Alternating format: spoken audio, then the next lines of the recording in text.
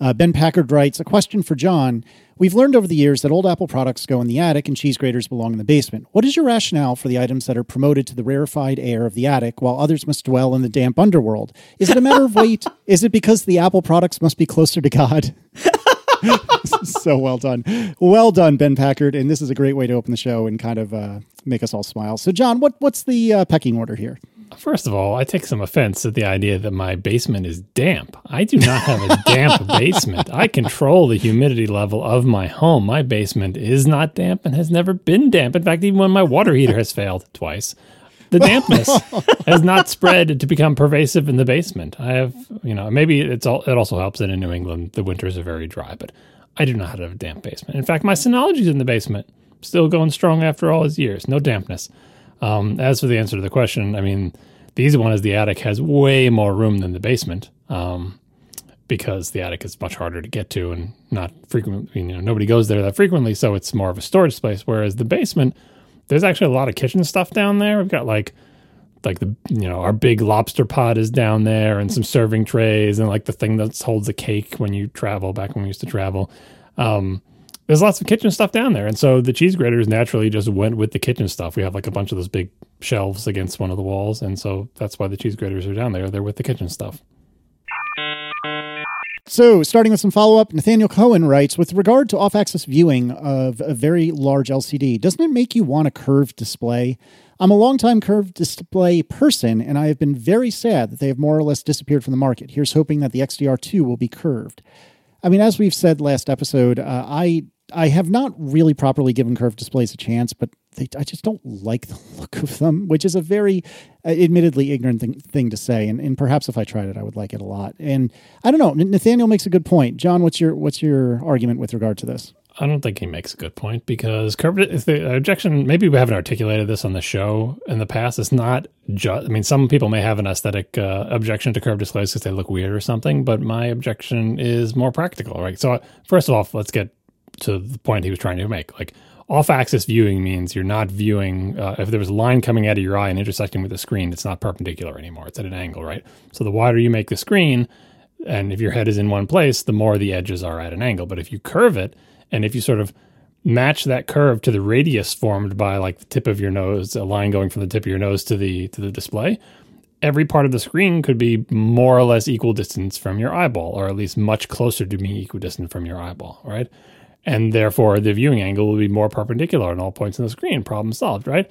Problem is, at least as far as I'm concerned, I don't want to have my head locked into a single position. And from other positions, the viewing angle is considerably worse on a curved display. If my head is 2 feet to the left edge of the screen has like the worst imaginable viewing angle because it's curved in the wrong direction, right?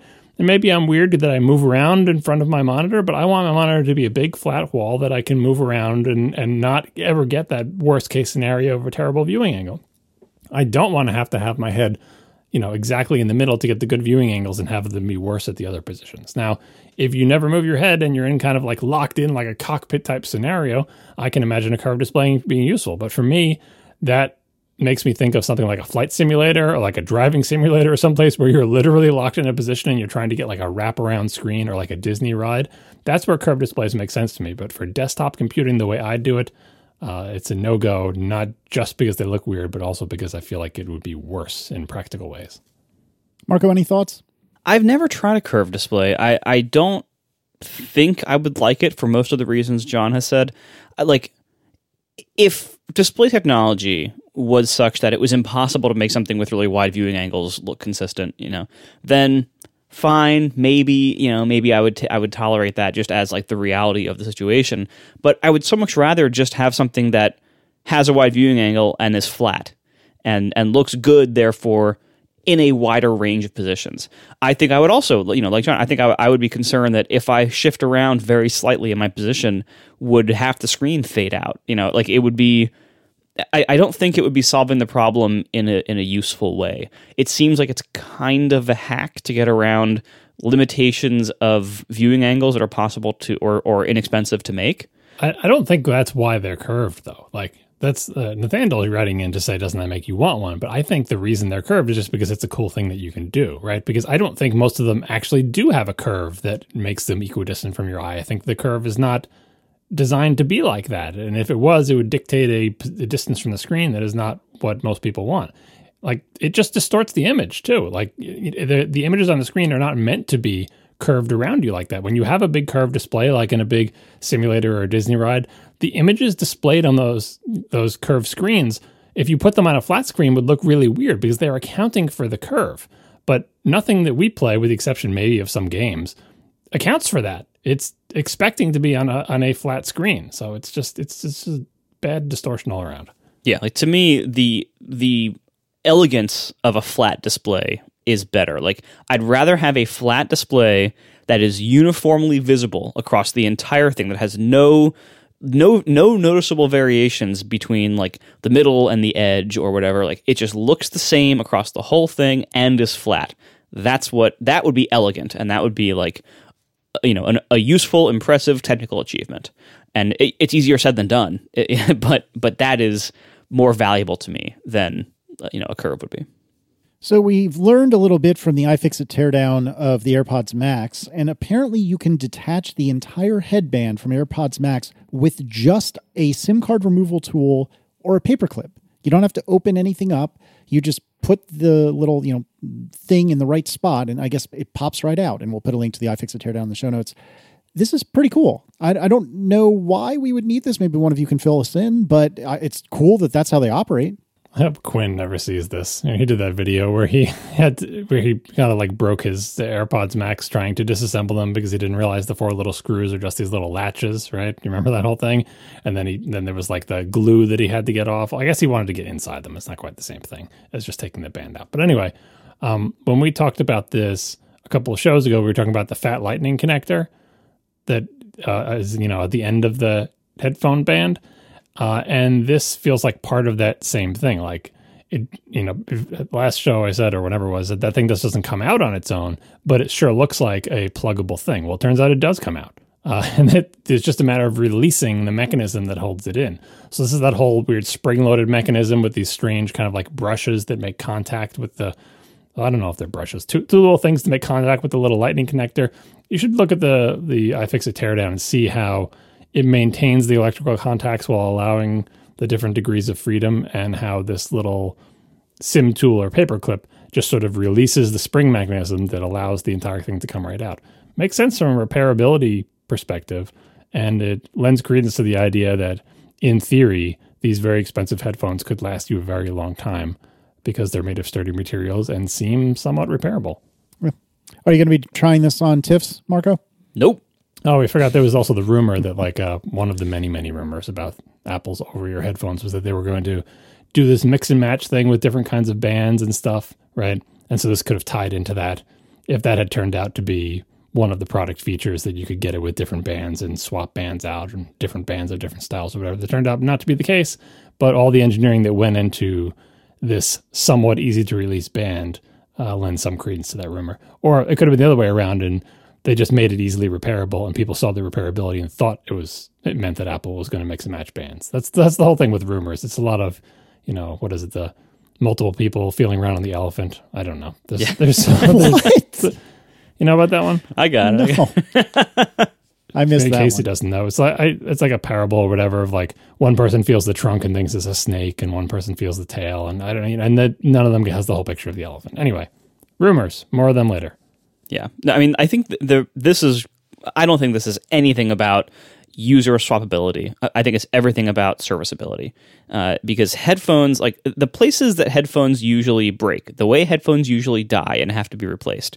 Back in the wired days, it was the point at which the wires entered the headphone, or the part of the wire that's right next to the plug. Because those are the points that the cord would get the most stress, and eventually something inside of it would rip, and that would be it. Once you went wireless, that entire category of problems mostly went away. Wireless headphones now, most often, these big over-ear kinds, most often die from headband cracks. Like, because, they all have these like big plastic headbands, and the headband usually cracks down the middle because it's plastic that every time you take it on and off, you're like stretching out a little bit and then unstretching and then stretching out a little bit. And eventually that stress usually cracks the headband. This is wonderful because this is an easy way to service the headband. Another common way headphones die is one driver, like, one of the ear cups might start going bad somehow. Like if, maybe some part of the speaker surround starts getting bad, or something gets in there, or moisture rots it out, or the electronics somehow go bad. And what this shows is that while I don't think users are going to be able to do any of these things and get these parts very easily from Apple, it means that Apple can very quickly and easily repair these things if they want to. And so that creates the possibility, again, I don't know if they will actually pass along the savings to customers here or the availability, but it creates the possibility of easy repairs. And as John said, that's very good for extending the lifespan of headphones. Again, also being able to replace the ear pads really easily. That's something users can do really easily. That is even more, the ear pads wear out first before the headband even cracks. So that's also very good. So anyway, this all goes towards these being surprisingly well designed, like mechanically, headphones. Except that stupid case. But we actually just got in the Waterfield Designs case for TIFFs, and it is massive, but very well made and very luxurious. And it is definitely the kind of case that Apple should have shipped with them. All right, John, tell me about Brighter Whites. Oh, this is another segment of the show that Casey can't participate in. Wait, because he doesn't do laundry? Because he insisted on spending a sensible amount of money on his monitor. Wait, hold on. I take offense at that. Casey owns a $6,000 configuration of an iMac Pro. Mm-hmm. I think it was more than that, actually. Yeah, probably a $7,000 or $8,000. Okay, what's the total cost of what I'm using right now? My MacBook Air was $1,600. That's an interesting way of looking at it, actually, and very depressing, I should add. Yeah, the MacBook Air was $1,600-ish, whatever configuration. It's the most except 1 terabyte instead of 2. Well, I wasn't talking about system costs. I said a sensible amount of money on a display. Well, but the combined setup I have is about the same cost as the iMac Pro that I replaced it with. It's like $1,000 more. 2,000. Well, again, yeah, not that much more, and the result is a much bigger monitor and in many ways a better computer. It doesn't have all the specs, it doesn't have all the RAM and disk space the iMac Pro had, and admittedly that was a lot of the cost. But when you think about the total sum cost here, yeah, the monitor is stupidly expensive, but the computer is unusually cheap for a high end setup. Speaker quality is much worse than Casey's beloved internal iMac Pro speakers. That's true. Yeah. See, I would have to get a whole new stereo, man. That would cost money. Mm-hmm. Gosh. All right, tell me about Brighter Whites. All right, so this, I don't know how people are going to, well, everyone can try it on their computer. This is a link that shows a web page that does a little bit of trickery that works mostly with Safari, but also kind of works with Chrome, to kick Safari or whatever browser you're using into HDR video mode. It does it by playing tiny little HDR videos in the corners of the screen. I bet they could have even made those smaller. But anyway, once it does that, apparently if you use the backdrop filter property in CSS and set the brightness level greater than 100%, you can get HDR style brightness levels. So this is a white web page, in the center of which is the word white, WHITE. But the word white is 10 times whiter than the white web page. To be clear, the white background on this web page is, CSF, FFFF, it's all just 100% white. But the word white is whiter than white. Did they use OxyClean to achieve this effect? Don't know, but it is very disconcerting. Yeah, because what Apple's been doing with a lot of recent hardware is not actually exposing to the user the full range of brightness possible of the display. And they kind of have some brightness in reserve, basically. And they're using it, seemingly so far, only to display HDR video or photo content. And so what happens is, if you have modern, a pretty modern Apple display, whether it's in a laptop or a phone or whatever, you can set the brightness to max. And if you go to this page, the whiter white part of it might actually be even brighter than that because they have that extra brightness in reserve. And on the XDR, it is insanely brighter than that. So much so that you think it's dimming the rest of your screen, but it's not. Yeah, I thought that too. When I saw it earlier. Hold on. Yeah. What? So I'm supposed to make my screen not 100% bright? No, you can make it any brightness you want if you have a monitor that's capable of HDR at all, right? So because here's the thing, when I have it on not the last tick mark, not the next to last tick mark, but any one below that, I see exactly what you're describing. It looks like this white is just blindingly white, which I'm sure it's considerably fewer nits than what you guys are looking at, but it does look like the background of that page is like a grayish, and the word white, or the outline of the word white, is crazy bright. So I do think that I am capable of seeing this, you big jerks. It's just that it's probably not nearly as bright as what you're looking at. Oh yeah, no, I'm saying like Apple, like in many of their monitor displays, this will work. Even displays that they have not marketed as HDR capable, but they've been kind of holding back on the brightness that's controllable for the whole UI for the user in order to have this headroom that they can use for this. Also, it seems to bypass True Tone. So if you're in like a room in the evening, like we are right now, it's going to be showing like a little bit warmer color temperature for the UI. But then you see this thing, and it seems to bypass that and show pure white, not tinted to a warm tone. Yeah, as you would expect, because like basically this is tricking it into going into video mode. And if you're playing full screen video, you wouldn't want it to apply whatever that thing is, the True Tone stuff, I imagine. You just want it to show the video as it's meant to be displayed. A fun thing is if you pull out digital color meter, I don't know if I'm the only person with these old Xcode tools installed, but do you have digital color meter installed? Yeah, it looks like yes. It's in Applications Utilities. Yeah. Anyway, pull out digital color meter and use it on this thing, and the background is 255, 255, 255, and guess what? So are the letters. That ain't right, man. That ain't right at all. And when you mouse over it with digital color meter, it looks exactly the same. Like the brightness doesn't change at all in the digital color meter because it has no idea that this is going on. This is Apple's, they call it EDR. It's basically their technology for being able to run the screen to run it in normal mode where we don't blow your eyeballs out, but also be able to display HDR content on the same screen, which takes a little bit of trickery because it has to understand the meaning of the source values for the video or whatever. Or in this case, we're tricking the CSS subsystem into thinking that it should be in HDR mode because of these tiny HDR videos in the corner. All right, Mark Jacqueith writes, I recently made a Cat6 patch cable for splicing into existing Cat6 wiring and adding a Ubiquiti switch in my attic.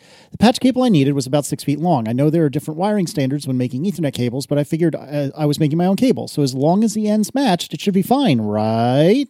I made the cable, and it worked fine, but only at 100 megabits per second. I rewired it according to the T-568B standard, and bam! Now I was getting 1,000 megabits through the switch. More information here, and we will link that link in the show notes. So this is relevant to Marco's problems getting gigabit speed on his Ethernet thing. We're like, oh, something wrong with the wire somewhere. Maybe one of the wires in the wall. What could possibly be the problem? This was a big download of information about the various wiring standards you can use with Ethernet and the RJ45 connector and all that good stuff. And there's some stuff in here that if I once knew, I had since forgotten that I thought was interesting. So anyone who's ever used Ethernet, oh God, what is the audience for this? What I'm about to say? Anyone who has used Ethernet, but also knows what a plain old telephone system phone line looks like, will know that they kind of look like big and small versions of each other. So Ethernet, I hope most of our audience knows what it looks like. It's a connector with these little pins in it and the little thing that you push down with your finger to let it go in and out. It's an Ethernet connector, right? For people who don't know, a phone connector, not a cell phone, but like a wired landline phone connector, looks just like an Ethernet connector, but it's smaller. It's like an itty-bitty wee Ethernet connector. And time was when everybody knew what a phone line looked like and no one knew what Ethernet looks like. And now, at least in the audience of this podcast, it may be the reverse. But there's a reason they look so similar. So the little phone connector is RJ11, and the big Ethernet one is called RJ45. And when RJ45 was made, it was made by telecom telephone companies, and it was made to have a connector that is essentially backward compatible with RJ11. So RJ11 has, I think, like 4 conductors in it. It's like 2 conductors per phone line. So if you had one phone line in your house, it would just be 2 wires. And if you had 2 phone lines in your house because you're fancy, you had 4 wires, right? But you can stick an RJ11 into an RJ45 jack, and it will just make contact with like the middle 4 or the middle 2 connectors, right? Because RJ45 was made to be like, oh, well, what if you have a fancy phone system for like an office and you need a whole bunch of phone lines? Because this was before packet switching or digital networks or whatever. You wanted to have multiple phone lines, like in a business, you had multiple pairs of wires because that was the only way to do it because the phone system was analog and yada, yada, right? Fast forward to today, and you have RJ45 used for Ethernet, and it made sense to use it for that because it's a wiring standard that existed for a long time, and it was cheap and yada, yada. Now, how does this relate to Marco and Mark's problem getting a gigabit speeds over the wires? As Mark points out, if you have an Ethernet cable, the way the wiring is supposed to work is like pin 1 on one end of the cable is connected to pin 1 on the other end. If you're not doing a crossover cable, just doing a patch cable or whatever, as long as the wires go straight through, like there's this whole thing about, oh, this is the orange wire, and this is the white and orange wire, and this is the green wire, and this is the white and green wire, but it doesn't matter. Make all the wires exactly the same color. As long as pin 1 connects to pin 1, pin 2 connects to pin 2, pin 3 connects to pin 3, it should work fine, right? There's no like, oh, I wired it this way, and this one has pin 1 connected to pin 7. No, they're just straight through, like not a crossover cable, which is not needed because of the auto MDIX stuff that Marco mentioned last show. We should find a link for that because it's also interesting, but I'm not going to get into it here. So why should it make any difference? What are these wiring standards? What is T568B versus A? Either the wires are connected or they're not. And if they're not connected, as some people surmise, maybe one wire is not connected, you only get 100 megabits or whatever. But if they're connected, it should work. Well, there is a difference, and it's not what pins they're connected to. It's the fact that both these kinds of wiring are what's called twisted pair wiring, which is exactly like what it sounds. Pairs of wires are twisted around each other, like a pretzel, or like, I don't know, what's a good analogy for how wires are twisted? DNA? Yeah, like DNA, right? They're twisted around each other, and that's to combat crosstalk and interference, right? So you can learn about electromagnetism. So why would it be better to twist the wires around rather than run them straight? But it is, right? And as this article gets into, there's all sorts of science around how many twists should they have per unit length and yada, yada, right?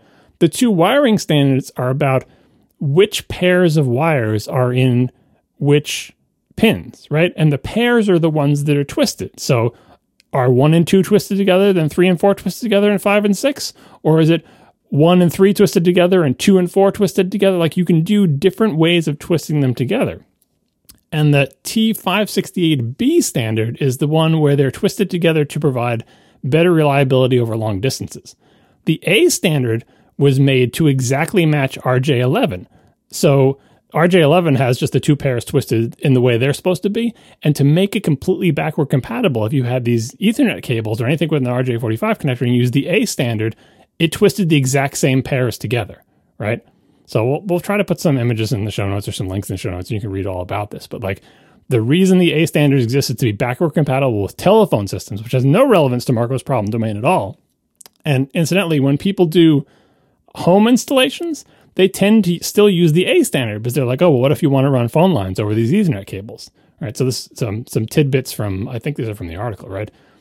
To preserve dual use of data or telephone, the majority of mass market home builders choose to use the T568A standard, just because they're still in the mindset of like, look, I'm going to run wire throughout this home, and I'm going to use quote unquote Ethernet cable, which is just RJ45, which is just carrying multiple analog phone lines.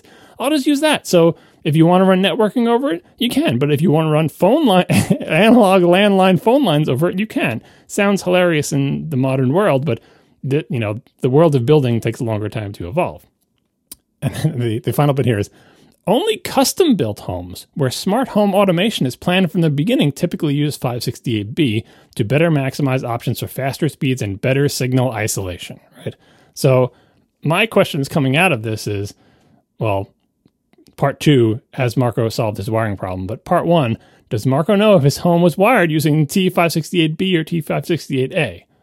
The answer is no and no. No, I don't know which standard I have yet.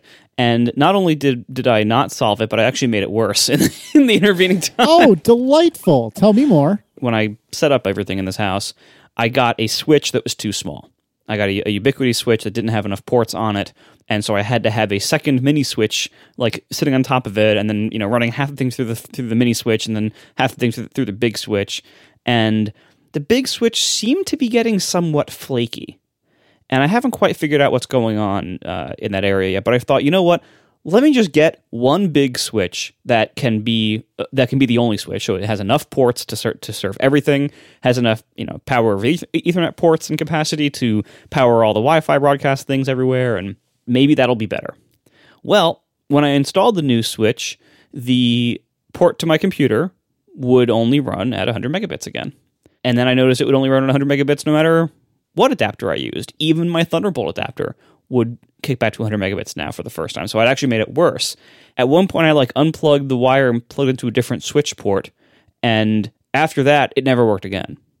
So I think the cable at the switch end, that connector, I think is flaky. It wouldn't be the first time this happened in this house. A couple of the access point wires have also been that way, because I requested Cat 7, and so they ran Cat 7 because I thought might as well run the highest end cable they can because it'll go out of date at some point, and this will buy me more time if I get the highest end cable now. I don't know anything about Cat 7. Apparently, ending Cat 7 requires these giant like boot connect. I don't know what the connectors are. They're these tremendous connectors that they do end in an RJ45 plug, but they have this massive like metal shield around the whole thing, and it sticks out really far. It's really wide, and it's this giant rubber boot on the end.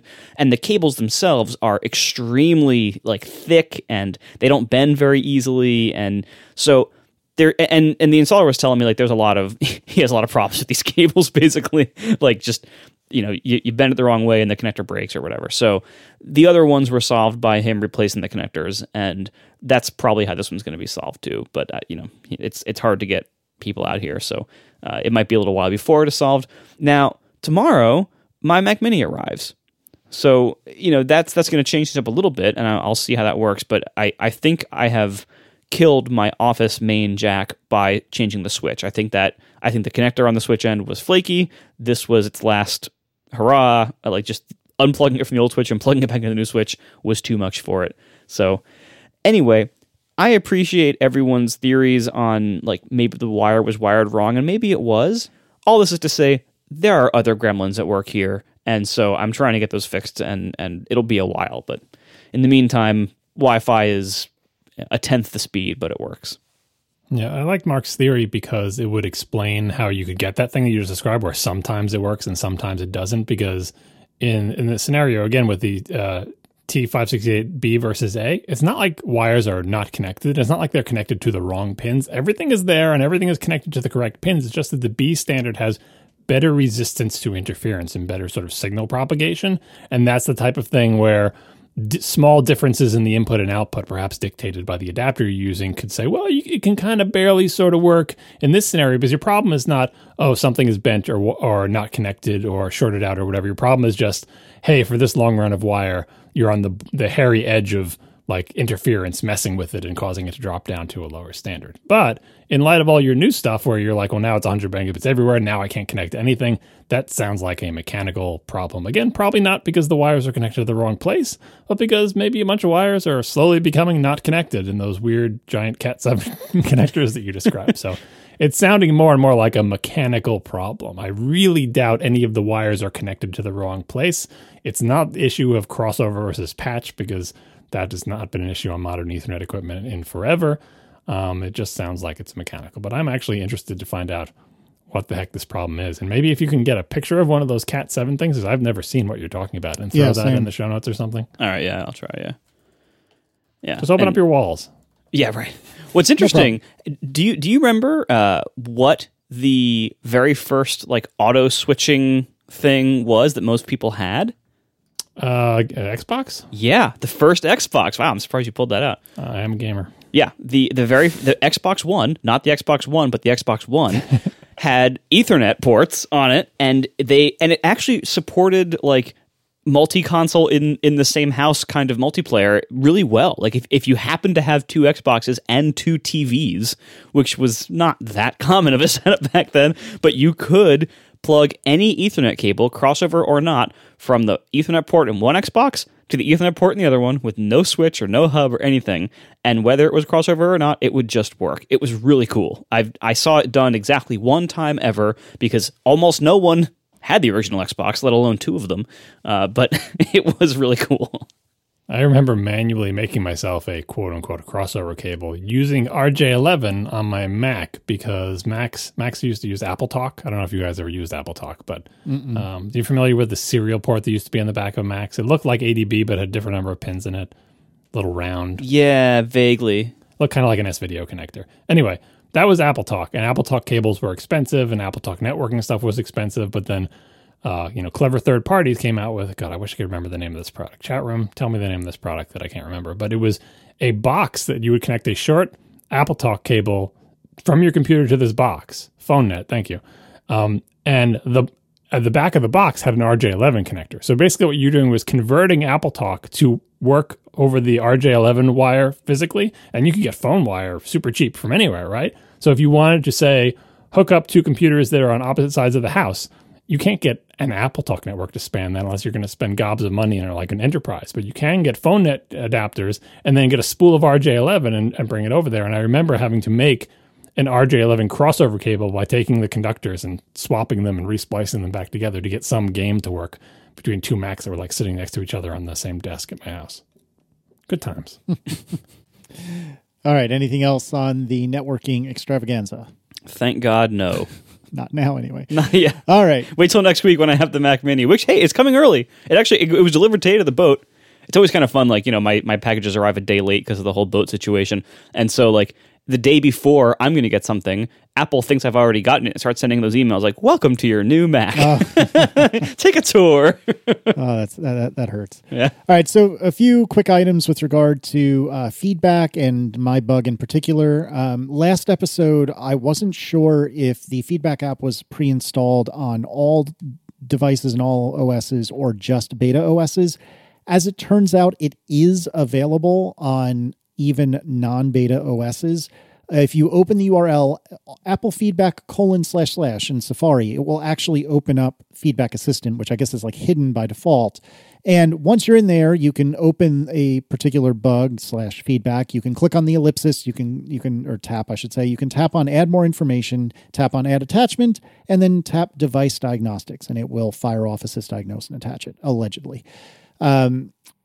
Speaking of my particular problem, I actually haven't had it reoccur in the last week, which is both delightful and frustrating. Frustrating because I have installed the messaging profile that gives Apple more verbose logging, and I think with fewer redactions. And so I've had this installed on both my phone and Aaron's, and of course the issue has not recurred because I'm trying to capture it and I want it to recur.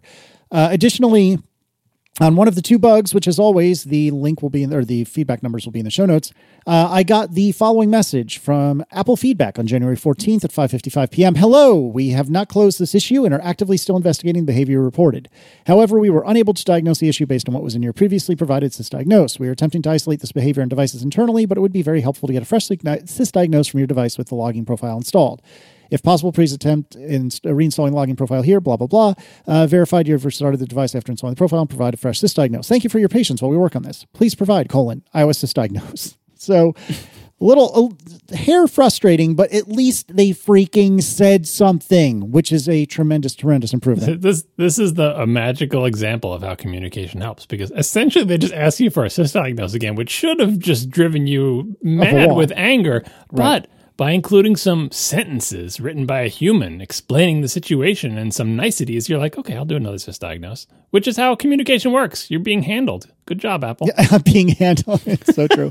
And then additionally, I forget, I don't have in front of me what the status was that made me blow a gasket last week, but it was something like investigation complete or something like that, which is slightly on me that I had assumed that meant the bug was closed. It did not. It meant the investigation was complete, which, yes, I forget exactly what the words were, but if it said investigation complete, I should have had the presence of mind to realize what that meant.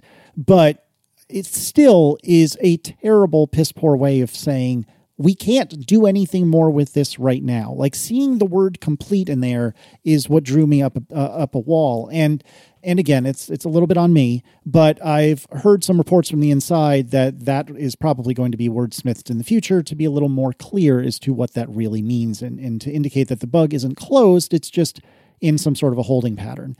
Naturally, I've been talking to anyone I know inside Apple engineering and yelling at them about this. It's amazing that any of them ever talk to me anymore, because all I do is whine about these bugs. But I've heard feedback that this is getting looked at. It's just like the official feedback has said, they just haven't been able to reproduce it, which seems bananas to me, but here we are.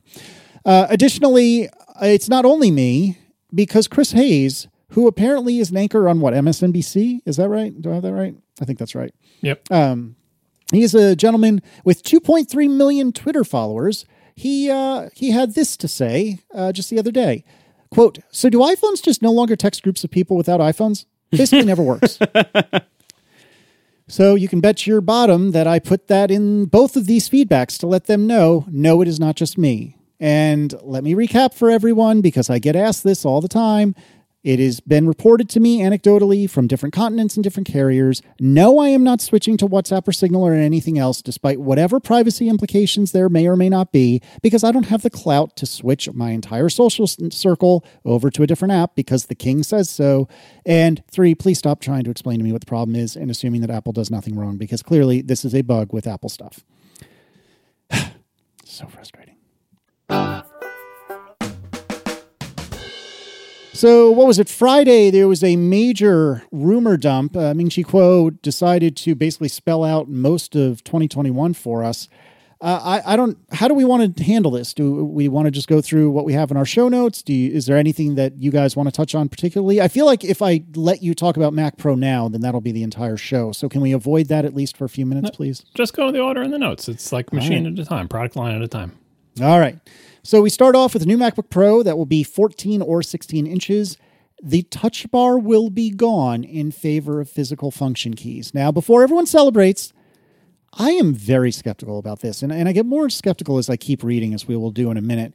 I am kind of ambivalent about the touch bar. I don't actively like it, but I don't really actively dislike it either, and that's okay if you too or anyone listening disagrees.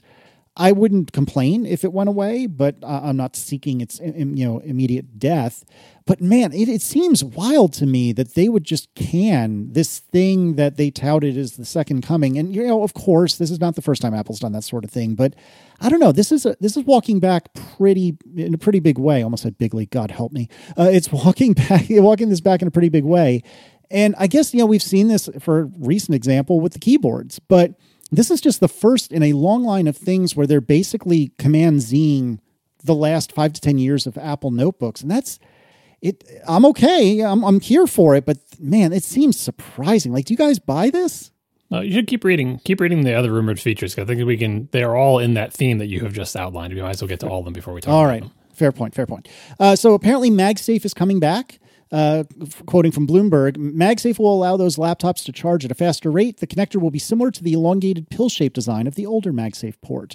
Additionally, and Marco, I'm going to need you to try to keep your cool here. Mm-hmm. The new MacBooks will have more built-in I/O ports, which means, quote-unquote, most users will not need to purchase additional dongles, according to Ming-Chi Kuo.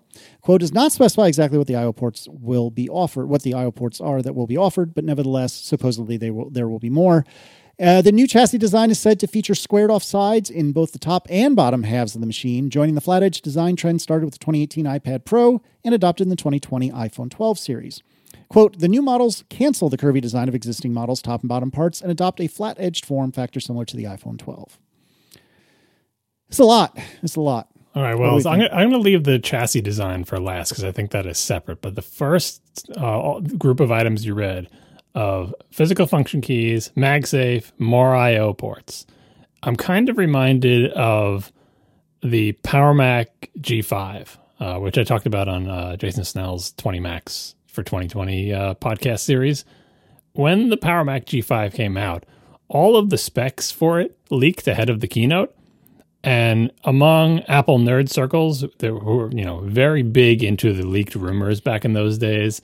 They were just literally totally made up rumors about everything, made up rumors that were just so prevalent in the community. And then the keynote would come and would be like, oh, I guess that was all made up, right? So when the PowerMac G5 rumors came out and they showed the specs, everybody knew about them. And most people said, oh, it's just another one of those made up things because there's no way Apple's going to produce a computer with these specs. It's ridiculous. The price, the specs on it, it's like a made-up fantasy of some Apple nerd. Yeah, can you imagine if they had a dual 2 gigahertz processors and a 1.3 gigahertz front-side bus? Ha ha ha, yeah, right. Anyway, I wonder what they're going to announce. And they announced that exact machine. And nobody could believe it. They're like, that was all true? Because it was beyond all our wildest dreams. Looking at these notebook rumors, I feel the exact same thing is happening again. All this stuff is like things that we on this podcast and certain group of Mac users more broadly have been asking for years and years. And it's like, hey, guess what? You're getting everything. Touch Bar is gone. MagSafe is coming back. You're going to have more ports. Yeah, right. Sure. Like they're going to, like you said, Casey, they're going to just, hit Command Z on the last 6 years of laptops. Sure, it's things we all want, but it seems so fantastical. It seems like the exact thing you would make up if you just wanted to troll people and make a rumor that people want to believe, but of course can't really happen, because why would Apple make products with features that are desired by people who listen to Tech Nerd podcasts or people who host them for that matter, right? So I don't know what to think. We could have all made this up and said, in fact, we did. I remember having a show like 6 months ago where I was like, Apple, if you just made a laptop that had bring back MagSafe and had more ports and got rid of the Touch Bar, everybody would love it. And it would be so easy for you to do, because those aren't hard technical achievements. You've done it before. You can do it again. Everyone would love it. Just do it. And, of course, we know that didn't happen, right? But now the rumor says, oh, yeah, no, they're doing all that stuff now. I don't know what to think. I honestly can't bring myself to believe. Yeah, so if you look at the credibility of these sources, the majority of this rumor came from Ming-Chi Kuo, and then Mark Gurman also filled in a bunch of other details, and Gurman was more about the Mac Pro that we'll talk about in a little while, but Ming-Chi Kuo has a pretty strong track record of knowing the hardware details of things that are coming up, especially in regards to displays. He seems to be well-sourced in the supply chain, especially the display supply chain. And so what I think is most likely to be true, if all of it isn't true, I think the 14-inch and 16-inch sizes are pretty likely to be true, because those are display related. And I think the Touch Bar going away, because that's also a display. So I think those are the most likely parts of this to be true. And even if that's all it is, that I'm telling you, I know we've complained a lot about the laptops in the last 4 years, and I'm sorry, but they deserved complaining about, because when the 2016 models came out, they were so user hostile in so many ways. The keyboards were a complete disaster in so many ways for so many years. It's funny. Last week, the only butterfly keyboard we have in our house died. It was on Tiff's laptop. And the spacebar finally died in the way butterfly keyboards always do. I'm pressing the spacebar. I'm pressing the spacebar. I am pressing the spacebar. I'm pressing the spacebar. And nothing is happening. And she was like, yeah, I tried fixing it with compressed air. It didn't work. I'm like, yep, I know. I could have told you that. But wait, did she do it at the exact correct angle? Right. The knowledge of the exact angle has been lost to time. Now kids these days don't even know it's supposed to be 75 degrees. I found your instructions. They were not helpful. I bought this can of air. I feel like an idiot, 'cause I'm pressing the space bar. In so many ways, that entire era of laptops, which we haven't quite left yet, we're still mostly in, this entire era of laptops, especially before they fixed the keyboards, it was in so many ways just gaslighting the users. No, you want this laptop. Trust me, this is what we're going to make now, and it's better. And you look at it and you're like, I'm pretty sure that's worse in a few pretty big ways. And Apple just kept saying, no, this is better. And year after year, they kept releasing the same thing with the same problems. And they kept saying, oh, it's better now. It's better. And the users kept saying, is it? I don't know. It still has problems. It still keeps having these problems. The keyboard still keeps breaking, and we still would love more ports, and we still kind of miss MagSafe. And MagSafe is so good, you can just borrow it to the phone and not the laptops again. What? And they kept, and then the Touch Bar. It's oh yeah, the Touch Bar is apparently the future, but well, it doesn't actually work that well, and it introduces all these other downsides, and it's kind of buggy. And then Apple literally never made it better since its introduction in 2016. So, okay, it seems like something is wrong with this product line. Why isn't it getting better? They made it worse and then just kept it exactly the same until they finally fixed the keyboards last year. It seemed for a long time that Apple was just so convinced they were right that the things they were wrong about, they just refused to fix.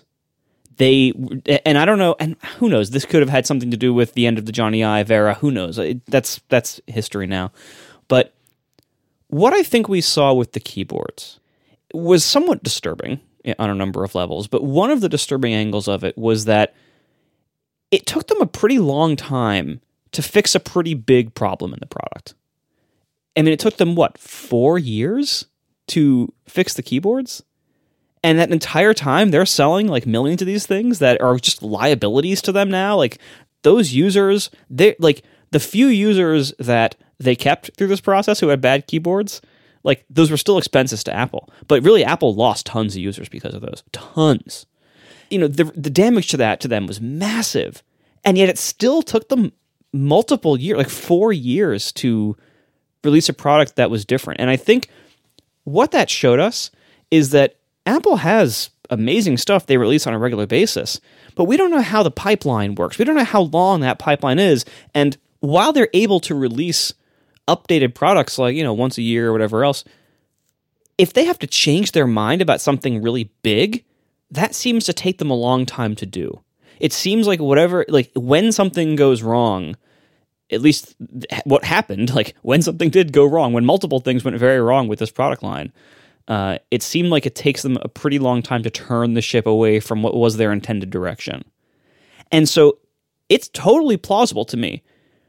If it took them 4 years to fix an incredibly problematic keyboard, that maybe it's going to take them 5 to 6 years to fix the other parts of this product that nobody liked or that weren't good enough. And so this actually is plausible to me that maybe after all this time, they are going to actually do things that are kind of, like user fan service, because that actually would make these things better. And they were made worse in a lot of these ways for either no apparent reason or not good enough reasons.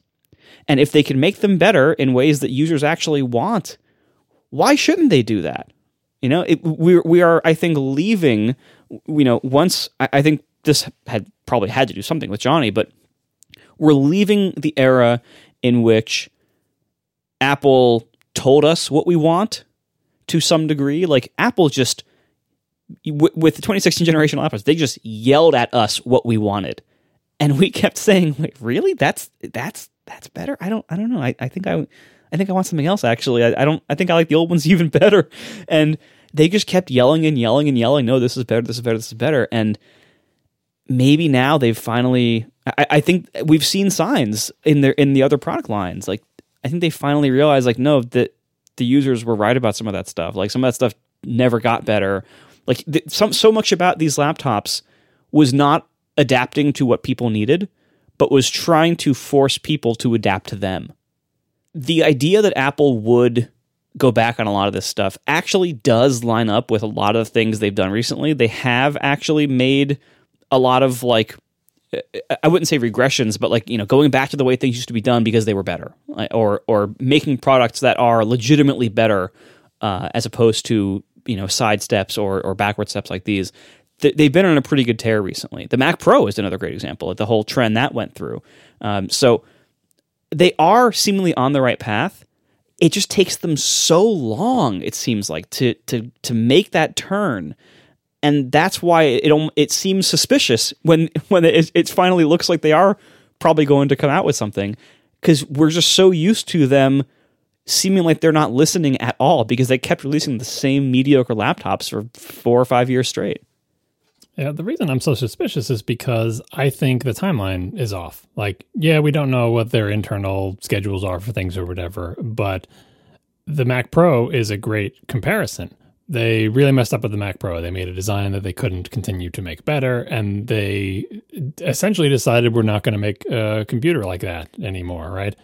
There was the whole Mac Roundtable. I'm like, no, actually, we are going to make a Mac Pro, and it's going to be modular and so on and so forth. And the rumors we heard was that the time they were having that meeting, they had made a decision, and maybe they had a team, but they didn't have a computer. So they essentially decided to make a computer they previously weren't going to make, starting from basically zero. And, as evidenced by the Mac Pro they put out, it shares no parts with any previous tower computer that they have ever made, right? They went from zero to Mac Pro, which is a very narrow interest computer.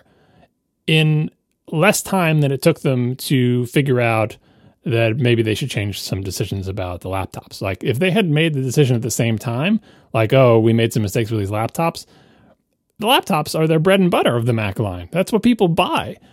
Presumably there would be way more resources and money and effort to be able to put on that project to get that done. It makes me think that if this actually does happen, this decision to go back on a lot of the design features of the laptops happened fairly recently, because if it had happened at the same time we were all complaining about it, they would have done it by now, right? So that's the suspicious thing. It's like, well, the keyboard, I don't understand what happened there, but they did eventually fix the keyboard, right? And there was some stubbornness there because the keyboard was like, especially in the beginning, debatable. Oh, we fixed it this time. You know, it's not like we're not addressing the keyboard. Look, we're revising it. Oh, it didn't work either, right? Whereas things like, these are the only ports you get are Thunderbolt/USB-C. It's the type of decision you can reverse on a generation-to-generation basis. It does not take 6 years to say, oh, you want another port, right? The removal of MagSafe, you can put that back at any time. It's a thing that you made. You know how to make MagSafe. You made 2 versions of it. You can make another MagSafe, right?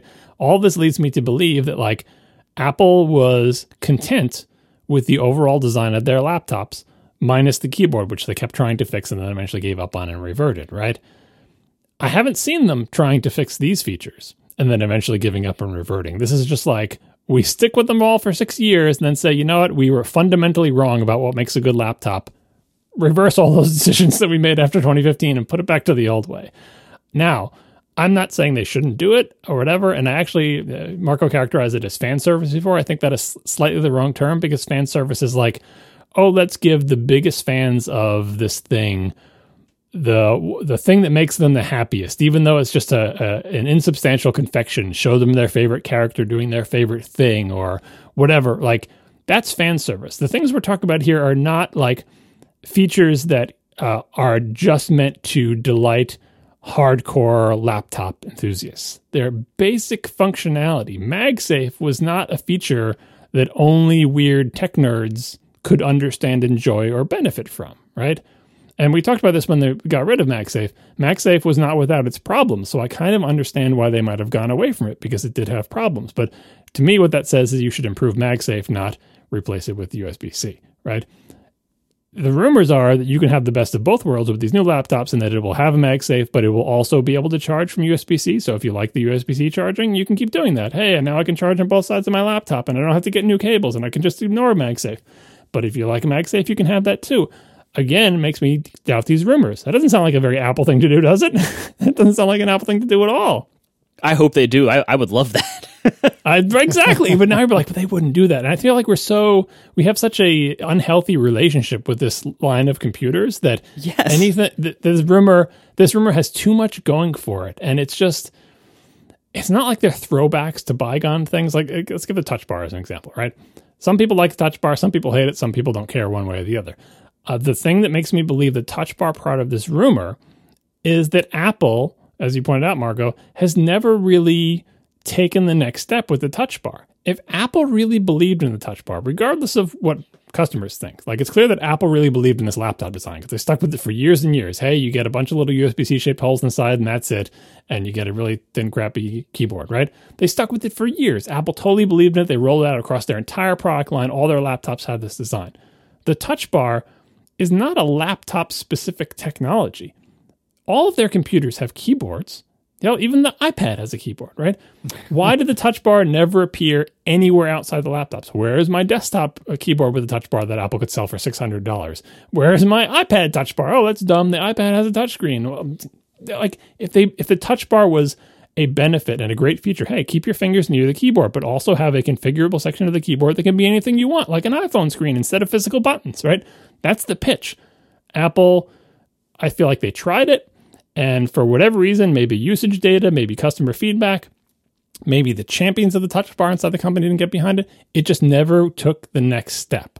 So I think that Apple has lost faith in the Touch Bar, as evidenced by them never improving it, like Margo said, but B, never expanding it to the rest of their product line. It's an opportunity to sell a really expensive Apple keyboard with a Touch Bar on it, but they never did it, right? So I believe that part of it. And by the way, Apple has sold and continues to sell laptop computers without a touch bar. Maybe it's cost saving. Oh, the Air doesn't have it because it's the cheap computer. But the Air doesn't have it, right? And that's a new computer, right? It's got the good keyboard with no touch bar. And they did backslide on it with the escape key, so they recognize one of the problems with it. So I'm slightly willing to believe the lack of a touch bar. I'm willing to believe 14-inch, 16-inch size. That's great.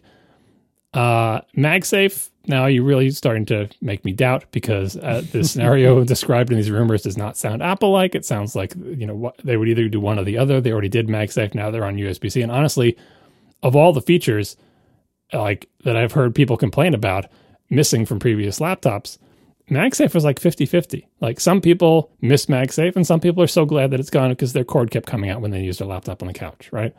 And MagSafe did have problems of crap getting stuck in it and, debris going in there and things arcing and sparking or whatever. So if they did do MagSafe again, hopefully it'd be a newer version. And then finally, more built-in I/O ports. What the hell does that mean? What kind of rumor is it if you can't say what the ports are? Like, that's the worst rumor ever. How does one come to know this piece of information without knowing what port it is? It doesn't make any sense. If you have any inside information, certainly you would know what the ports are. So that makes me suspicious that this is not a thing at all. And, I don't know. Yeah, and Ming-Chi Kuo's, historically, the things that his information seems most reliable on would not probably cover, the port selection. So that's why I think this is significantly less likely to be true than the other parts of this rumor. Yeah, I mean, maybe if you see a case design, you see holes that you don't identify, but then you get the shape of the holes. I don't know. It's kind of messed up. And then this final bit here is the most baffling and also the least important. The new chassis design is said to feature squared off sides, right? Well, you can't actually square off the sides of a laptop like a phone, because the top and bottom halves of a laptop are curved for a reason. It's so you can get your damn fingers under it to pick it off up the table. That's not a problem with a phone. You just pinch it from the sides, right? You don't need curved sides to a phone to pick it up, because your thumb can go on one side and your fingers can go down. You can pick it right up off the desk. You can't do that with a laptop. If you actually made a flat laptop, no one would be able to pick it up off the desk.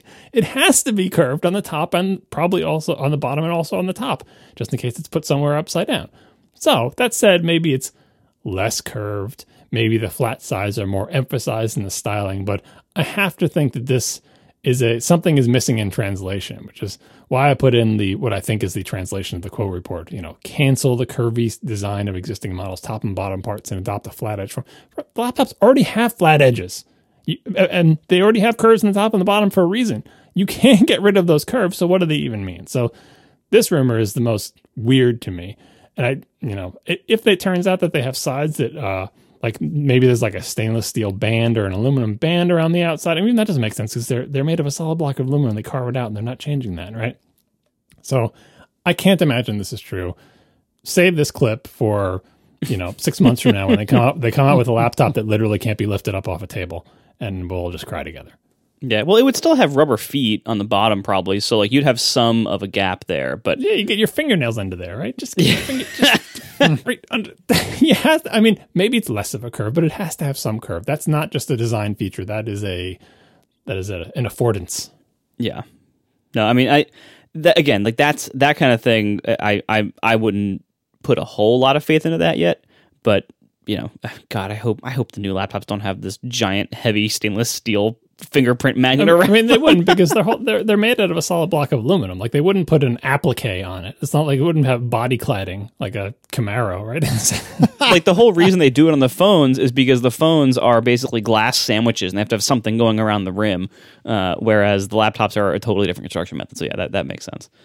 But I mean, I'm super excited about this, because even if only one or two of these points end up being true, that's still fantastic. Even the small difference of, I'm telling you, I know I've said this before, I'll make it quick, but just the small difference of going from the touch bar to not the touch bar, but still having Touch ID is glorious. Every time I have, I had to use the 16-inch for a couple of things last week, and I hated every time I had to change the screen brightness or the volume. And then coming back to my MacBook Air, it's just a button. Oh God, this was so much better. I'm so incredibly happy with this MacBook Air with no touch bar. And I think I've already decided, like, no matter what they do with the laptops this year, I know, save this recording, right? But no matter what they do with the laptops this year, I'm never buying another touch bar. Like, I'm so much happier in regular use of the non-touch bar model. I will not buy another touch bar. And if I have to only ever use MacBook Airs again forever, that's probably fine, because this MacBook Air is fantastic. And I love the small size. I love the small weight. The power that it offers is good enough for almost everything I do. So I'm very happy with this MacBook Air, and I don't think I'll be tempted by the bigger laptops that come out later this year. If the touch bar does go away, I think one of the things that will have contributed to its death is the bean counter mentality. Is the touch bar pulling its own weight? Touch bar costs more than function keys. It's a little screen. It's got, and back in the day, used to have a little compute attached to it. It's more expensive than putting plastic function keys in. If Apple puts anything more expensive in its laptop, that feature needs to pull its own weight by making the product that it's in more desirable and making more people willing to pay to get the touch bar. I'm sure there are some people who are willing to pay more to get a touch bar, but in our little circle of people, I hear much more people saying I'd be willing to pay more not to get the touch bar.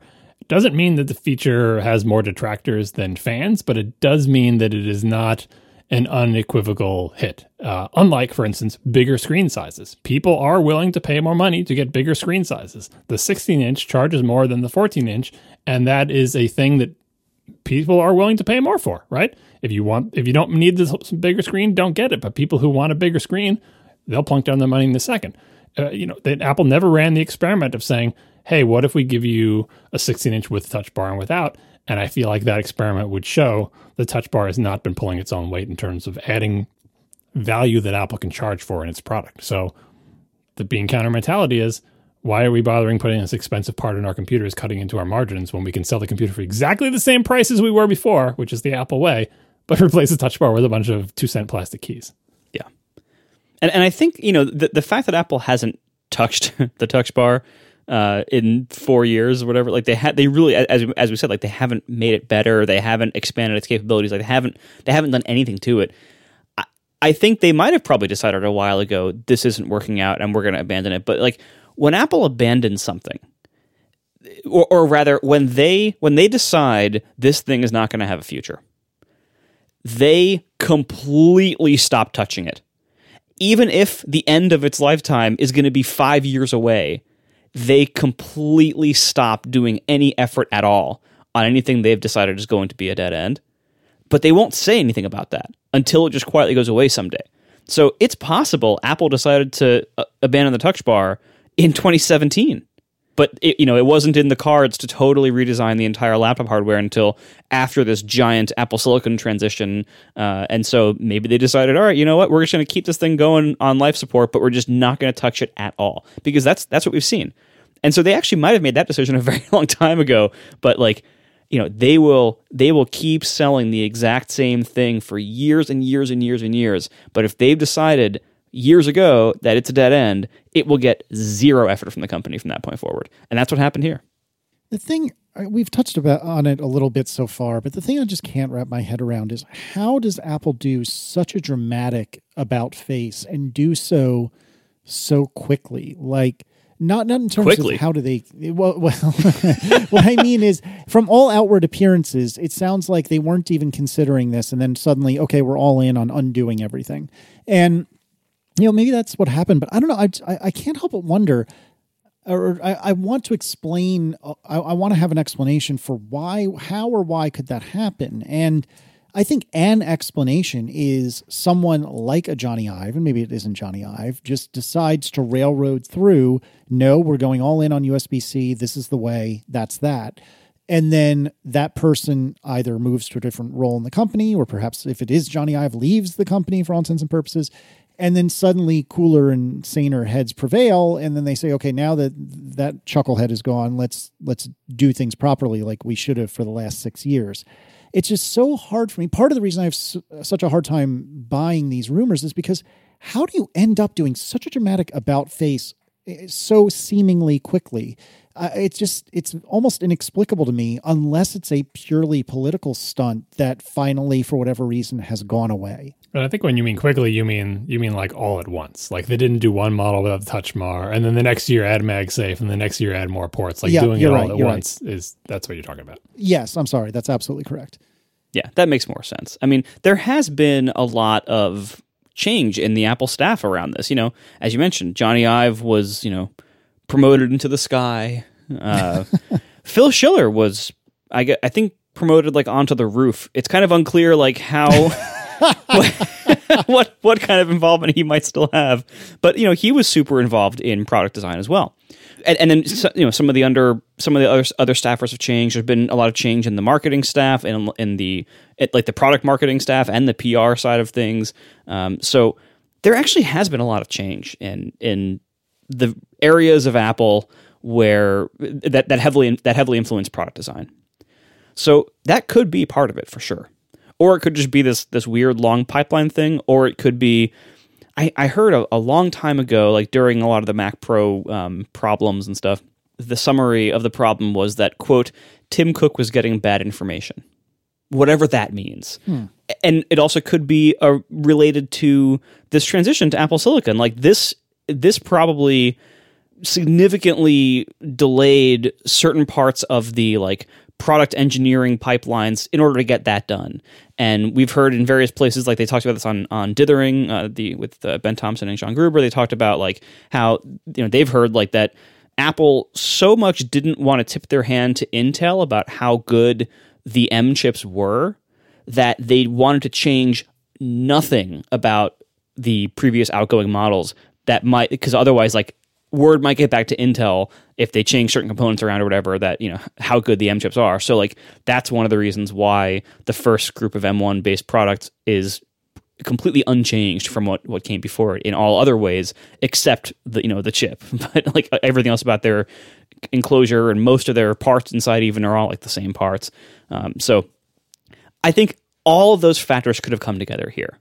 A combination of, whatever problem was happening with leadership years ago when a lot of this bad stuff happened, plus whatever, the worst years of Johnny Ive when he became super unchecked and seemingly checked out as well, plus, who knows, lots of stuff has happened in the last 5 years that could have explained a period of bad products or of delayed improvements, and then them all of a sudden arriving in like 1-2 year period. It's a big company and with a lot of politics. All those dysfunctions sound very familiar. It's just that, even if you work in big companies your whole life, you still tend to think like, yeah, but Apple's not like my company with those dysfunctions where big personalities at high levels in the org chart can send self-serving information up the pipeline so Tim Cook, quote unquote, gets banned information. Like that happens in every company, everywhere, all the time. We just don't want to believe that. Like we want to believe that it's kind of like I don't want to get into politics stuff, but it's like believing that when you're a kid that like somewhere there's competent adults running the world, and as you become an adult you realize that's not really the case. No one really knows what they're doing, and you like to think like, okay, well my company has these kind of dysfunctions, but Apple doesn't, because Apple is a successful company. In fact, Apple is the most successful company. So even though every place I've ever worked has had this dysfunction, Apple doesn't. And Apple's just people too, so they can't avoid it. They do things very well, maybe better than anyone else, but they're still human, so human rules apply. All right, I'm just going to sign off, and you guys can take it from here. Desktop Mac rumors. So apparently there's new iMac models which will slim down the thick black borders around the screen and do away with the sizable metal chin area in favor of a design similar to Apple's Pro Display XDR monitor. Man, I bet those are nice. You guys should try those out sometime. These iMacs will have a flat back, moving away from the curved rear of the current iMac. Apple is also working on a pair of new Mac Pro desktop computers. One version is a direct update to the current Mac Pro, ahem John. and will continue to use the same design as the version launched in 2019. Apple has discussed continuing to use Intel processors for that model, which we should explore that in a moment. The second version will use Apple's own processors and be less than half the size of the current Mac Pro. The design will feature a mostly aluminum exterior and could invoke nostalgia for the Power Mac G4 Cube, a short-lived, smaller version of the Power Mac, an earlier iteration of the Mac Pro. Apple has started early development of a lower-priced external monitor to sell alongside the Pro Display XDR. Hey-o! That's what I'm talking about. The cheaper monitor would feature a screen geared more for a consumer than professional use and wouldn't have the brightness and contrast ratio of the top-tier offering. Again, another dump of, hey, everything you've ever wanted, kind of, sort of. Let's start with the iMac. Getting rid of the chin. These are all things we talked about for a long time. No rumors of touchscreen, no rumor of like a drafting table type thing. When they say a design similar to Pro Display XDR, I'm assuming they mean from the front because I can't imagine them spending the money to drill all those little holes in the back of the thing to make it XDR style. Yeah. That's just a large amount of machining and finishing for a computer that is not going to be as expensive or have the margins anyway of the XDR. That and having a flat back, hey, guess what? You don't have to pick that Mac up off the table in the same way as a laptop. So sure, put a flat back on it. It'll be just fine. You don't have to worry about leaving room for the optical disc. You can have some kind of cooling thing with lots of holes back there. But this iMac rumor, I totally believe. Redesign iMacs. We all want them. They're not. It's time for a redesign to that computer. And nothing in this rumor makes me think it's ridiculous.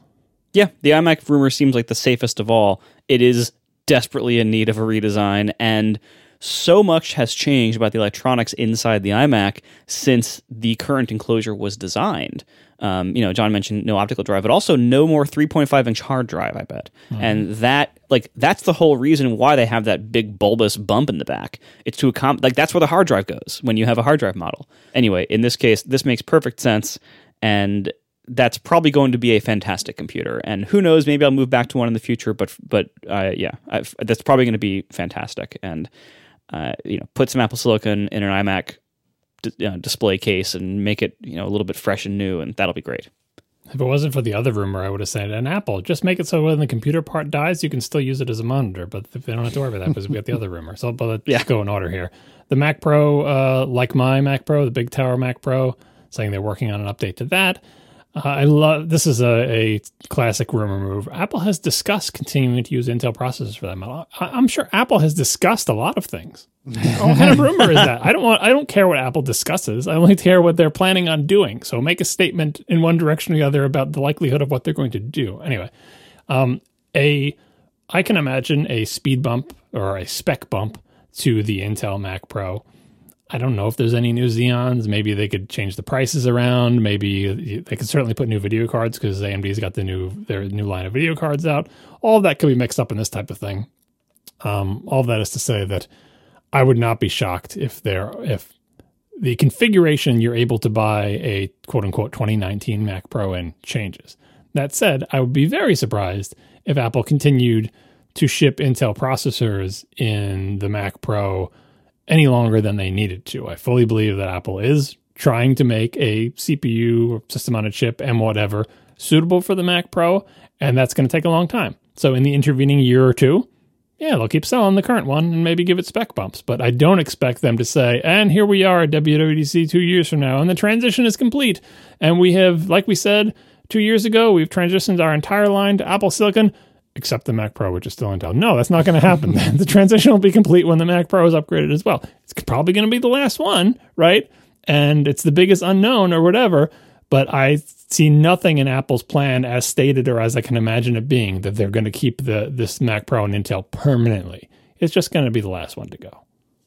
See, I'm not sure I agree with that. The second part of this rumor, I think, is important to discuss at the same time.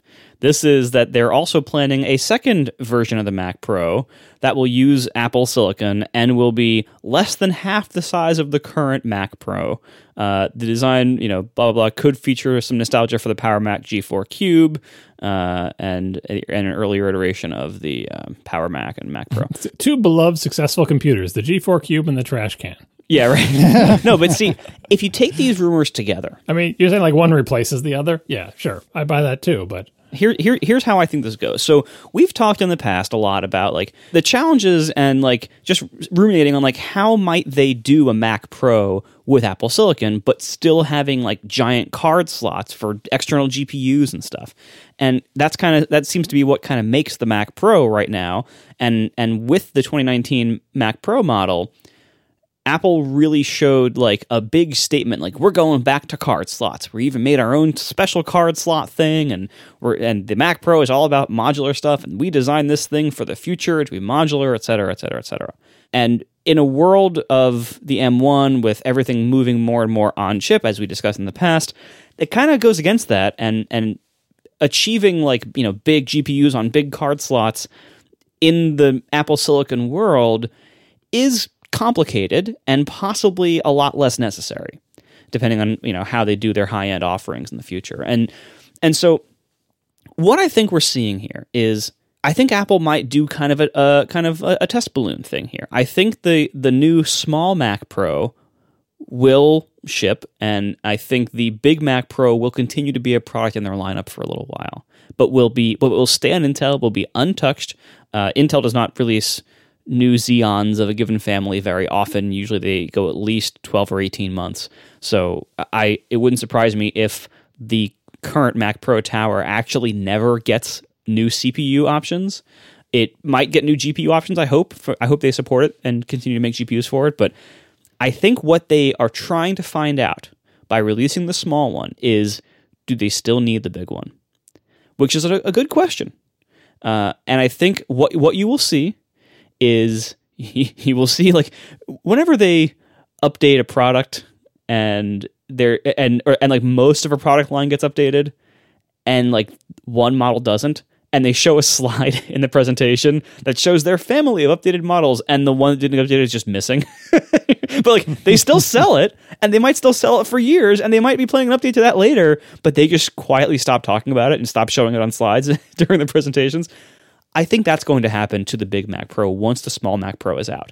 And what they are going to probably figure out is, do they really need the big one anymore? Or do enough people buy the small one, which by that point will probably be faster at a lot of things just because of the advances in the silicon, you know, between now and then, and Apple Silicon compared to Intel. So like it's probably going to be faster. And a lot of people are going to want to move to it just because it will be faster. And then we'll see, like, do they still need to then make a big tower with card slots or not? Because even today, they do need that for certain markets, but I would say they barely need that anymore overall. Like they do, it's nice that they conserve that role with the Mac Pro, but Apple Silicon is so compelling for so many reasons. And again, I see it being a very hard road to bring the world of Apple Silicon to the world of the giant tower Mac Pro and what it needs.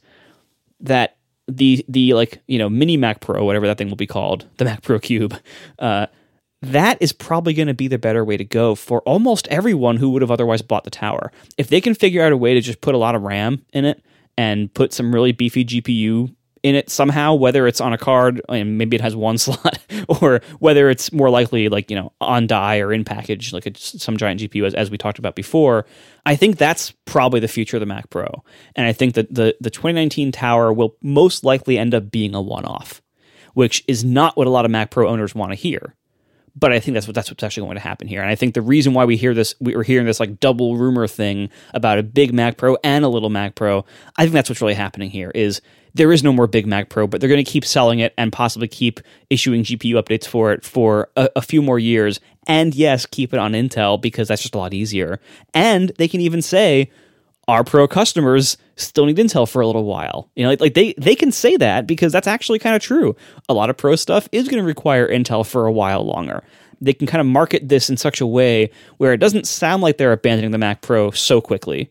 It sounds like they're keeping this one model on Intel to achieve the needs of the customers of that model while they use the rest of the product line to basically make that product irrelevant. But they would be replacing it then. Like this Mac Pro, Intel Mac Pro wouldn't continue on forever, years and years. It would just be there, like no, not forever. But it might get like 2015 MacBook Air into a very long lifespan. Yeah, I feel like you are amply demonstrating exactly why Apple keeps trying to make these small computers and then realizing it's a mistake because it's so tempting do you really need all those slots? Do you really need all that expansion? Can't we just make you a smaller computer? Why do you need this big tower computer? How about a little Power Mac G4 or a trash can Mac Pro? Like, it's so tempting to think that we can fit everything you need into a smaller package. And every time Apple has done that, it has proven to be a mistake. Sometimes it takes Apple a long time to figure out that it's a mistake, but it has been. The engineering-wise, if they make the small one as you described, you've basically done all the engineering work to make the big one. The only difference is you just didn't put it in a bigger case because you figured out how to have external cards because you got a GPU on a card, whether it's an Apple GPU or an AMD GPU or whatever, right? You've got your fast processor that you're going to need, and you figured out how to have a bunch of RAM. The only thing you're missing is a big honking case that you can fit a bunch of cards in. And while lots of people don't need that case, some people do. I think of the rack mount Mac Pro, for crying out loud. Like the video of that guy with the thing. He was filling the card slots with these audio interface cards, right? And the whole point of them is they are physical connection ports for wires that leave his computer. It's not like there is any, like, oh, I can just put it in a little cube and you can have the same computation power. It's not computation power he's looking for. It's literally I.O. It's like a place in the back of my computer where I can plug in umpteen things. Every single slot was filled with one of those things. And the world outside of that computer, kind of like Casey's social circle, can't be changed. You can't just say, oh, well, we're not going to have a bunch of audio wires anymore. Like, the job of the computer is to be the terminus for all of those audio wires that are not going away. So no, they can't use a smaller one. And you could say, well, Apple doesn't care about that market or whatever. This is exactly the story Apple tells themselves when they say, let's make the trash can. Even though it won't serve a bunch of market, it's fine. It'll be great for our core customers that we really care about. And that is exactly the opposite direction that they've gone in with the big tower computer. So I have to think that they're going to do the engineering effort to be able to make an ARM-based big tower like this. And even if they float the trial balloon of the smaller one, first of all, I wouldn't call that a trial balloon because I think there's a market for a smaller one too. I'd probably buy it. Right. Like, that is a product with a market. Another product we've been talking about for years, whether we call it the X-Max or whatever, a smaller, less expensive, less humongous tower for people who don't need the slots is definitely a product. But Apple, right now, seems very committed to the idea of serving the market that does need that big, stupid box. Which is not me, by the way. If they made a smaller one with a card in it, like, I'd so long given up on the idea of an X-Max, which is like a configurable small Mac with a fast CPU and a fast GPU and a lot of RAM. I've just, forget it. They're never going to make that. Or when they do, it's going to be super weird like the Cube, right? If they make that, I will buy it. I don't even need this big tower. But Apple of today seems very committed to continuing to serve the customer base that wants that big honking tower. The only thing that would modify my opinion of this is, how are the Mac Pros selling? Are they 1% of the sales that Apple thought they would be? Apple never tells us this, and you can't sort of, back solve it from their earnings because they don't break things out very well. And even in the best case scenario, the Mac Pro would be like a blip on a blip, right? So you're not going to be able to pull that out. But from all their external talk, they seem very committed to serving the market that actually wants a computer this big. So my hopeful version of this is Apple has also finally realized that, hey, there's a market for people who want most of that stuff, but way, way, way smaller, right? But most of the same stuff. It's a desktop computer. It's not a mini. It's got, it's a mini tower, whatever you want to call it. That market definitely exists, and I wish they would serve it. But I don't think Apple's ready to give up on this market. And if they are, the little one will replace the big one, and they will once again abandon that market, which will make that guy with his 1,000 audio interfaces super sad, right? But hey, I mean, with the timelines we're talking about again is I feel like even the small Mac Pro-ish thing, that's like one of the last ARM-based Macs that they're going to come out with, right? At that point, when that comes out, I feel like that's the point to sort of, I don't know. You can't, if you're going to use it as a trial balloon, you can't commit at that point to canning the old one and, just keeping it around to serve old customers for a little while. Because remember, they kept the trash can around a long time after we all knew it was dead anyway, right? Like, they kept selling that because, hey, some people need a trash can. And by the way, no, we won't reduce the price because we know you've got you over a barrel. If you're buying this computer now, you have no choice. They sold it for so long, even though we knew when the Mac Pro was now, even though we knew that other Macs were better than it. If you need one of those things, you need it, right? So I can see a fate like that for the Mac Pro. It all depends on whether Apple wants to continue to serve the market that needs a computer this darn big. So I can't get a read on that from the inside, but I have some faith that there's nothing that particular Apple needs to do to continue to serve it, because everything that's in this little Mac Pro is exactly what you need for the big Mac Pro. Just add air. Well, but only if they're going through the trouble of compatibility with card buses and card slots, but they're going to have to for the small one. Maybe or maybe not. Maybe it'll just be like there will be a GPU module in it, and maybe they have their own custom bus to it, and it's like an Apple Silicon GPU. They're not going to invest in a custom. They're not going to invest in a custom bus for a computer that's going to sell that little. It's PCI. You'll have maybe one or two slots, but there's no point in them reinventing the slot. It already exists. Well, but what if they do something with the unified memory that it eliminates the need for GPUs to have this very high speed bus between them and main memory and everything else? You still need the GPU itself, though. Sure, but I'm saying if they as we've talked about in the past, if they just scale up the M1 architecture to just have massive amounts more silicon devoted to GPUs, whether it's on package or a separate die or a stack die or a separate package right next to the first one. But you can't. The ability to do that ends even before the end of the top end iMac, right? Because you can only go as far as you can go with that is game console level performance. That's not coming close to what people need to process their 4 streams of 8K with their 4 giant GPUs, each of which takes 200 watts, right? And that's today's tech, right? So yeah. Again, you can abandon the market for the guy who wants to fill every single one of the 12 slots with audio interfaces. You can't abandon the market of the person who wants to do GPU-powered video processing, because you can do that today on the Mac Pro with a huge amount of fan noise and power, and but they're not going to abandon that. Then who's left, right? What Pro market are you serving? Well, we don't serve audio who need lots of cards, and we don't serve video who needs lots of GPU power. You've just basically made a much faster Mac Mini. Well, but I mean, as you argue with the sale thing, Apple sure angered a lot of that Pro market over the last 10 years. They really pushed them away in massive amounts. So many of those high-end Pros use Windows now, or Linux. It's so many of them. Apple lost so many of them. Maybe it is too small of a market now. Maybe Apple thought that the new Mac Pro would bring them all back, and maybe it didn't. And so maybe they will abandon it. I don't know. I mean, if you look at all these different possible outcomes here, from where we stand now, these things all seem kind of like stretches. It is kind of a stretch to think that the Mac Pro sold so poorly all of a sudden that Apple would change their mind. It is also kind of a stretch to see how the current M-based architecture scales up to something the size of the giant tower with all the slots. It is also kind of a stretch to think what if Apple just keeps the big one on Intel for much longer than the rest of their product line? That's also seemingly pretty unlikely. So we'll see what happens, but at this point, any of those 3 outcomes wouldn't surprise me. Well, my advice to Apple is, kind of like what my advice would have been to Disney Lucasfilm with the Star Wars movies. If you're going to make a turn like they did and have the Big Mac roundtable and say, we've heard you, we're going to make a Pro computer and it's going to be modular, and no, we're not kidding, and here it is, and it's everything you dreamed it would be, and it goes over like a lead balloon for the reasons you said, Marco, because, hey, guess what? You just spent the last 10 years totally neglecting these customers, and they've all switched to a different platform.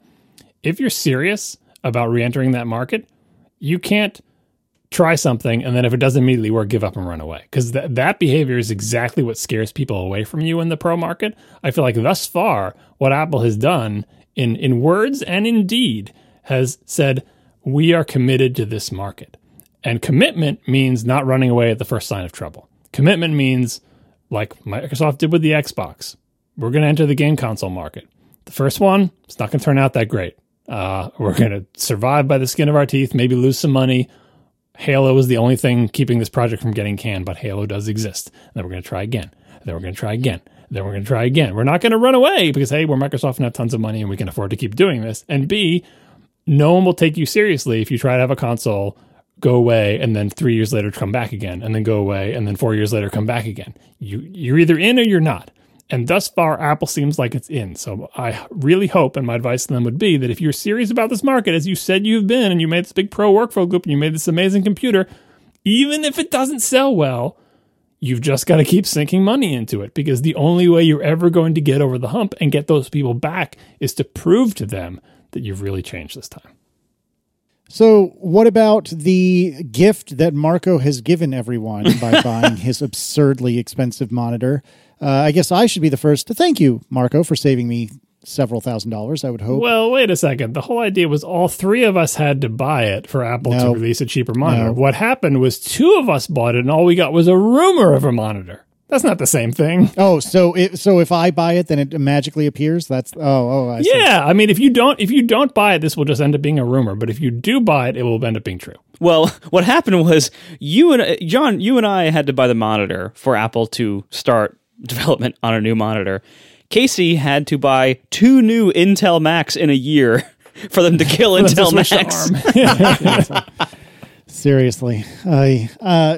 So let me remind you, listeners, if you would like a lower priced Apple manufactured and created and designed monitor, please go to atp.fm/join so I can buy myself a Pro Display XDR and get you what you want. Help me to help you.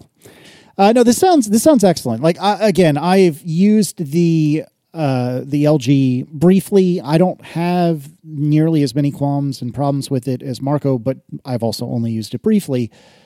But that being said, I would definitely buy an Apple branded monitor that looks like an Apple monitor, quacks like an Apple monitor, walks like an Apple monitor, etc., assuming it wasn't $6,000. So yeah, I've been thinking about, it certainly sounds like next year I'm going to be buying at least one, if not 2 new computers, because I plan to replace the laptop probably as soon as I can find a direct equivalent to what I have.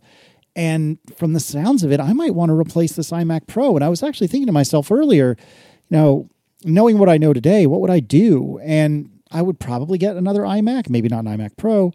But then I got thinking to myself, with an Apple monitor and maybe with a little bit beefier insides, that Mac Mini could be real nice. That might be a real nice setup. I should look into that and think about that. So I'm really, really excited about the idea of Apple actually coming out with a more affordable, even if it's less capable, which it sounds like it would be, monitor for regular people and not you two lunatics. You're pairing it with the wrong thing, though. You're not supposed to hook it up to the Mac Mini. So, as much as we complain about this hole in the lineup, if you just look at the desktop space, it makes some sense. The Mac Mini is the one that's it's super cheap, it's super small, you probably have your own monitor anyway, it doesn't even come with a keyboard. Of course, we're not making a monitor for that. And the Mac Pro is gigantic and expensive, and guess what? We have a gigantic and expensive monitor to go with it. The only place you would need a reasonable monitor is if you had a reasonable desktop, and currently Apple has none of those. They just have the Mini, and they've got the Pro with nothing in between.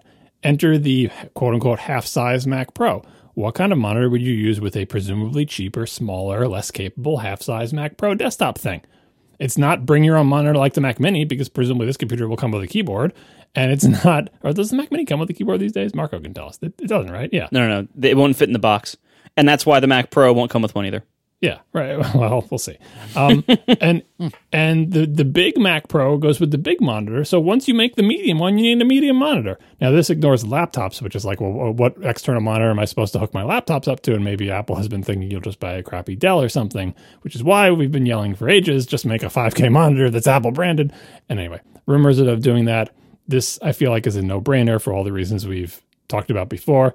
And also, especially at this point, I have to think that no matter how few of them they sell, they'll make money on every single one.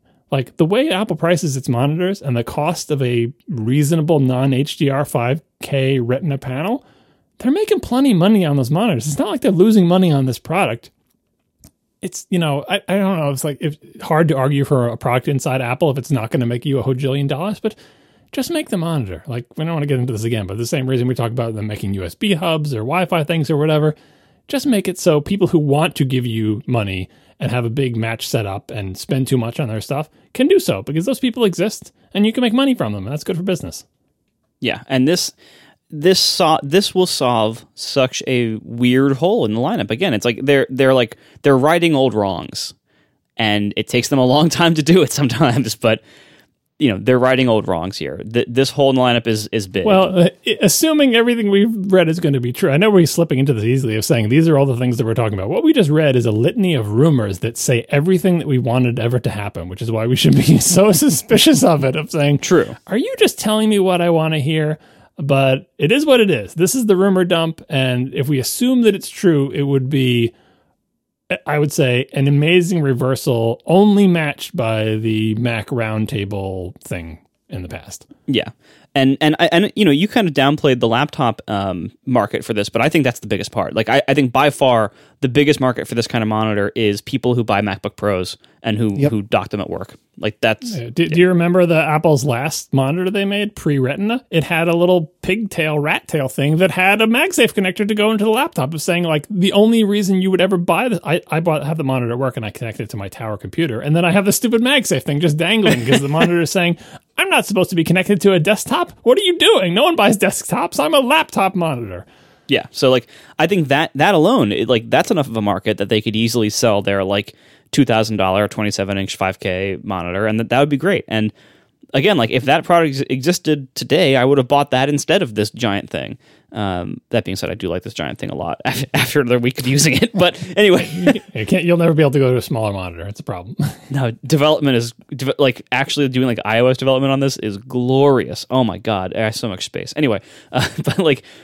I do want to, pour a little bit of water on this rumor, though. As you said, these are just rumors. This rumor is from Mark Gurman, and he does not have as strong of a track record as Ming-Chi Kuo when it comes to hardware and display rumors, especially recently.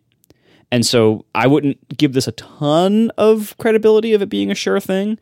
And also, the way it's worded, Apple has started early development.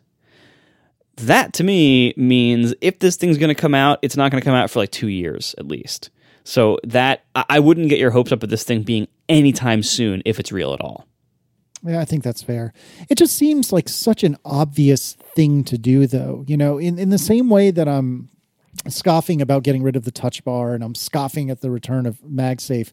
As you guys said, it's such an obvious hole. Like, why wouldn't they fill this? We all lament the loss of, the airport base stations, but I don't feel like that's an obvious hole for Apple to fill. This is such an obvious thing that there's money there for the taking. Like, why wouldn't you take it? This is so much more obvious to me than freaking Apple TV Plus. Like, that seems even more bananas than just making a monitor for your computers. It wasn't that long ago that you were Apple Computer, and it seems that computing-like devices are your primary products. Why not make a monitor for them that is more affordable than the absurdly overpriced XDR? I mean, it's bananas to me that this doesn't already exist. And it is a little depressing to think about. If it's going to exist, I have the same read as you, Marco. It's at least a year or two away, maybe even more than that. Yeah, well, if you think about like the engineering teams that would be responsible for developing and releasing such a thing, it seems, I've gotten the feeling, I don't know if this is true or not, but I've gotten the feeling that there are not that many like hardware engineering teams for these big products inside of Apple. And so they like focus on one thing for a while and then go to a different product line and then go to a different product line. And if you think about like what does the Apple display team have on their plate recently? Well, they just did the XDR pretty recently. So like that was probably a big ordeal. Like, the high end or desktop display engineering team. That's a big thing. Okay. So they got that done, shipped. Now they're also going into all these mini LED screens, allegedly, like over the next year or two, going into iPads and MacBook Pros and everything else. So that's going to be a whole thing they have to engineer. They have new iMacs coming out probably in the next 6 months. That was a whole new display with whole new engineering and everything like that, probably. But that's the display they would use in this monitor, though. Like, what we're always asking for is just give me an iMac without the iMac. So if they have to do all that engineering for the iMac, if you just rip out the iMac from the iMac, you've got your display, at least the display part of it, right? Yeah, right. But that would actually probably explain why they would kind of just be starting now. Or like recently, they would have recently been starting on this product because they have probably only recently finished the iMac. And so now they can start on like, all right, take what we have here, whatever assets we have here, whatever parts we can share, and design a standalone monitor that is like that uses those parts. That's so. There actually is a significant reason why they might have had to wait until recently to start developing this, and then it's only a question of how long does it take them to develop a monitor. And again, Apple's not fast about this kind of stuff, so that's why I'm thinking like I wouldn't get your hopes up for it coming out in the next year. Well, I mean, the obvious time for it to come out, despite the fact that most people will buy it for use with their laptops, is alongside the rumored half-size Mac Pro, which now we've gotten enough rumors for that it sounds like there's something real about it. So, put it this way, you can't introduce the half-size Mac Pro, I feel like, without introducing a monitor, because the whole point of that one is, presumably, less expensive than the giant one, and so you need a less expensive monitor to go with it. Otherwise, what are you going to tell people? Just use it with your Dell like it's a Mac Mini? Like, I just feel like the messaging of a half-size Mac Pro makes no sense without a monitor to go with it. And so that fits with the rumor. A year or two from now, the half-size Mac Pro comes out, and you get the smaller monitor. I don't think the half-size Mac Pro will be about price. I think it probably will be cheaper than, what is the current one, $6,000 to start? Yeah. I think it will be cheaper than that, but it might not be a ton cheaper than that. And I don't think the reason they would be making a half-size Mac Pro is only about price. I think the reason they're making a half-size Mac Pro is that's the Apple Silicon Mac Pro. It might be a little bit cheaper, it might be a lot cheaper, who knows, but that's not why they're doing it. So I think the marketing message could be totally consistent in saying, here is the new Mac Pro based on Apple Silicon. It's this cool new, smaller size, and you can pair it with our wonderful Pro Display XDR. Watch, I bet that'll happen, because I bet this new monitor won't be ready yet. Yeah, I mean, it's possible. Like, honestly, the timelines are so difficult to figure out, because especially like you're saying this like a serial thing where the same team that's doing the iMac finishes the iMac and then proceeds to the next project. I feel like they have enough teams those are two separate groups, right? Maybe. I honestly don't know how the hardware org works, but if this is a real product and not just a fantasy rumor like any of these things, timing counts for product introductions, and there are a bunch of obvious timings for a product like this to come out.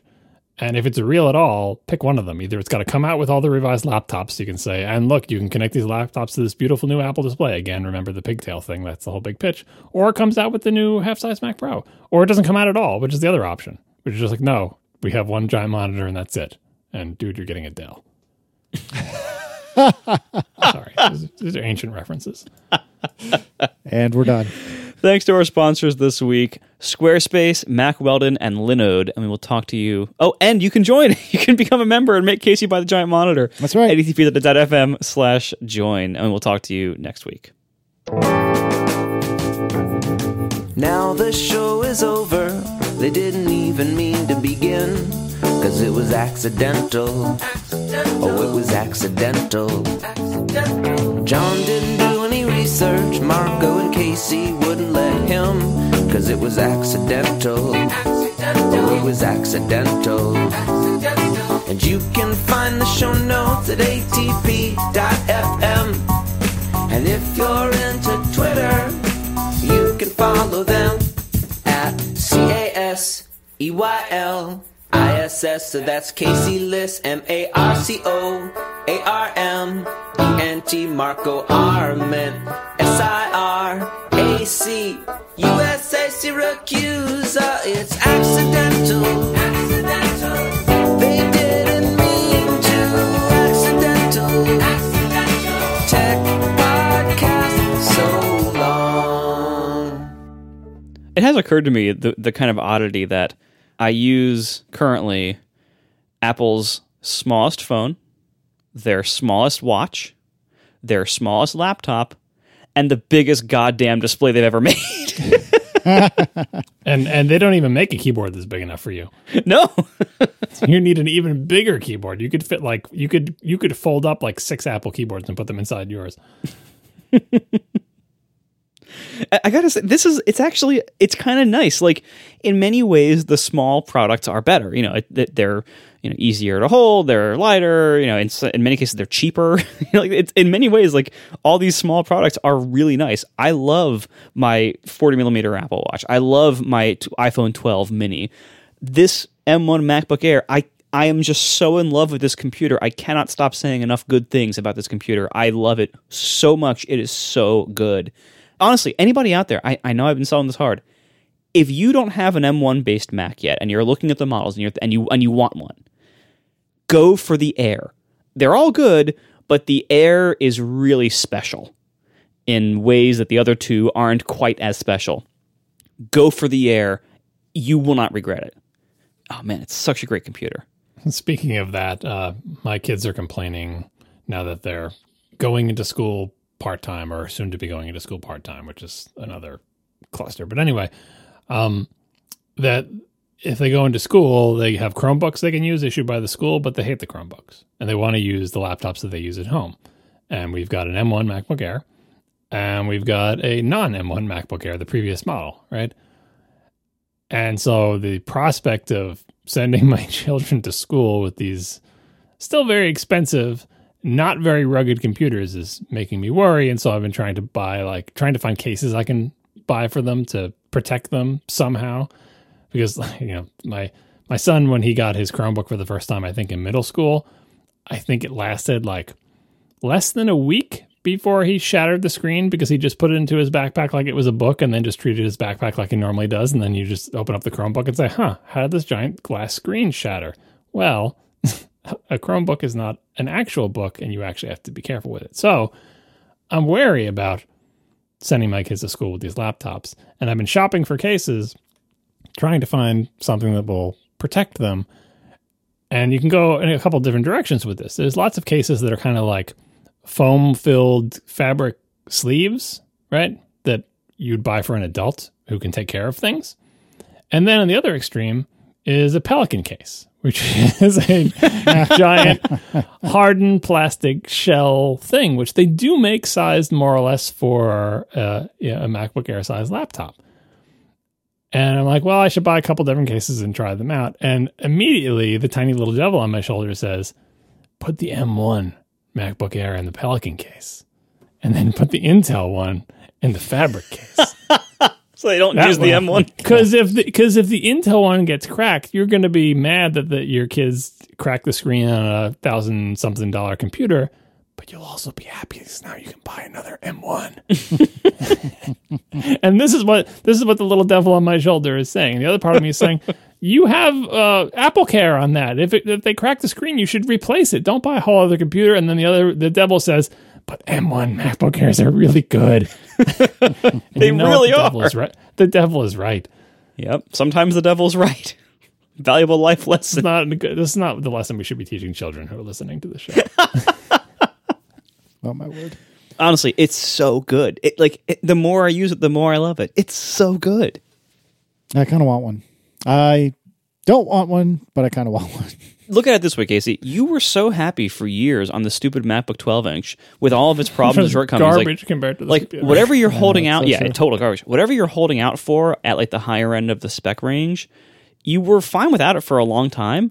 The MacBook Air is so good. And is out now, and is in some ways better than the high spec ones. This is why, Casey's holding out for the one with MagSafe and an SD card slot. Yeah, that's whatever the hell fantasy computer this is. Of the three of us, I'm the one who wanted the SD card slot the most. No, I don't necessarily know that any of that stuff would come to the Air. That might be MacBook Pro only. No, for the 13-inch MacBook Pro, he wants right. But the Air is so good.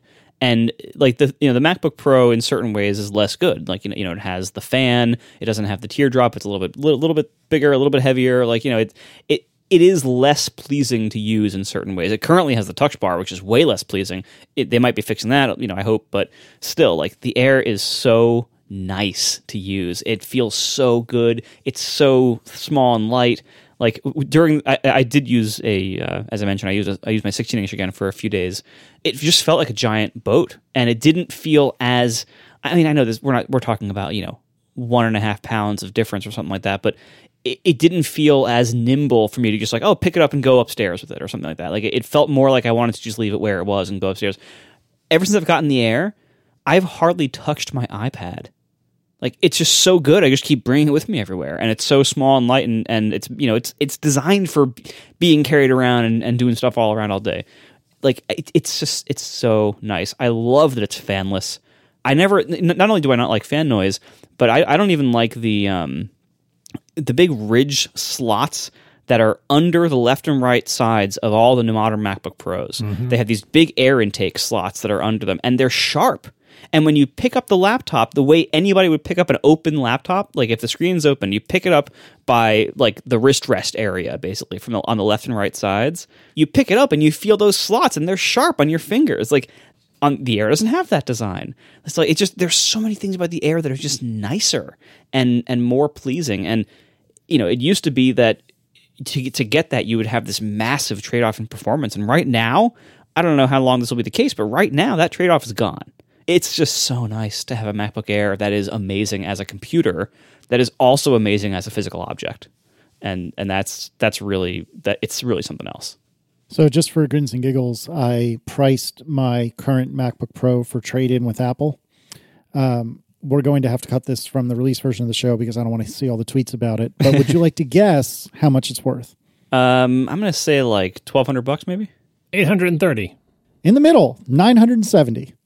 But interestingly, not considering tax, I could basically trade this in and get myself an M1 MacBook Air. Yeah, that's what I'm saying. Like that's the other thing about the MacBook Air that makes it so amazing is everything that Marco said is true of the $999 model. It was just mind-boggling. Ideally, like Casey, you shouldn't get that. You should get the 16 gig, 512, whatever model, like, at least. But yeah. But for just a regular person browsing the web and reading email, for $999, you get like this fantastic computer. It's so amazing. It's so nice and pleasing and delightful to use. I would have paid twice as much. If this could have been a $3,000 computer, and I would have been perfectly happy with it. Well, this is not a measure of anything useful. I know that's fair. Marco would pay more for a better product. Fascinating. No, but it's like I would rather use this one than the one that costs way more. Similarly, it's the same thing with I'd rather use my iPhone 12 mini than the iPhone 12 Pro Max that costs significantly more. But I'm happier with the mini. I'm much happier with the 40mm Apple Watch than I am with the 44mm ones. I'm much happier with this MacBook Air than I am with the 16-inch. And that's not only because of the ARM transition, although that helps, but I'm happier with it in use.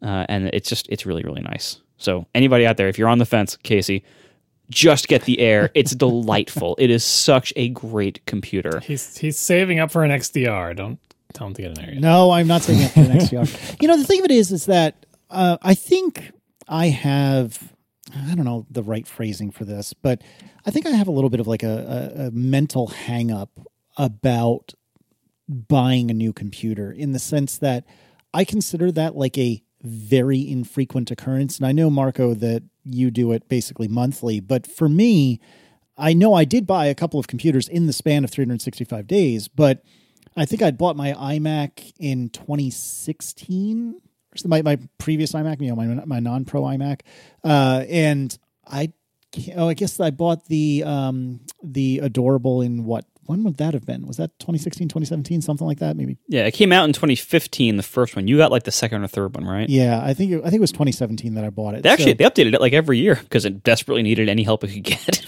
That's true. But I don't know. I view it as a once every couple of years thing, right? And before the Adorable, the prior laptop I had bought was probably 2 to 3 years, 4 years before that. And there's no tangible reason I can cling to that says this is why it must be every several years. But it just feels like a once every several years purchase, in the same way that like people who buy cars regularly or perhaps have short leases, like they're going through cars, every couple of years. And I mean, I've owned every car that I've had for it certainly as an adult for at least 5 or 6 years, I think at the least. And so, yeah, I have this hang up about just, trading in this computer or trying to sell it online and getting something new, especially in no small part because I really honestly don't want a MacBook Air. And I totally agree with everything that both of you guys are saying. And for your average person, I think it's probably the perfect answer. But again, maybe they're silly hang-ups, maybe they're not, but I really don't want to lose the 4 ports. And I would prefer, not to lose on SSD space, which I don't even know. Do they only get to be a half terabyte now, or can you get a full terabyte? In the Air, you can get 2 terabytes. Oh, wow. Okay. So then that's not an issue. And again, I still have hang-ups about RAM, but I'm getting over that because I have not heard a single person complain about RAM on any of these M1 Macs. But more than anything else, I really do want to keep 4 ports. And I feel like I just bought this, MacBook Pro in June or May, maybe it was May of last year. I can wait for May of this year, especially since I'm not freaking going anywhere. Yeah, right. I don't really need a laptop right now.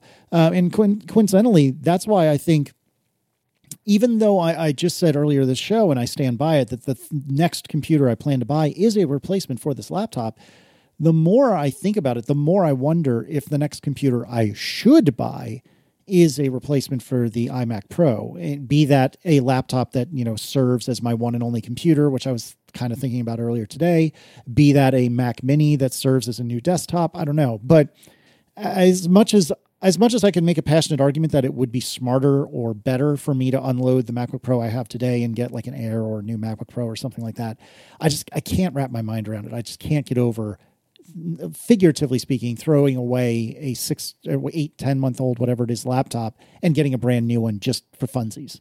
I don't know. Maybe I'm weird. No, you're sensible. You're just not Marco.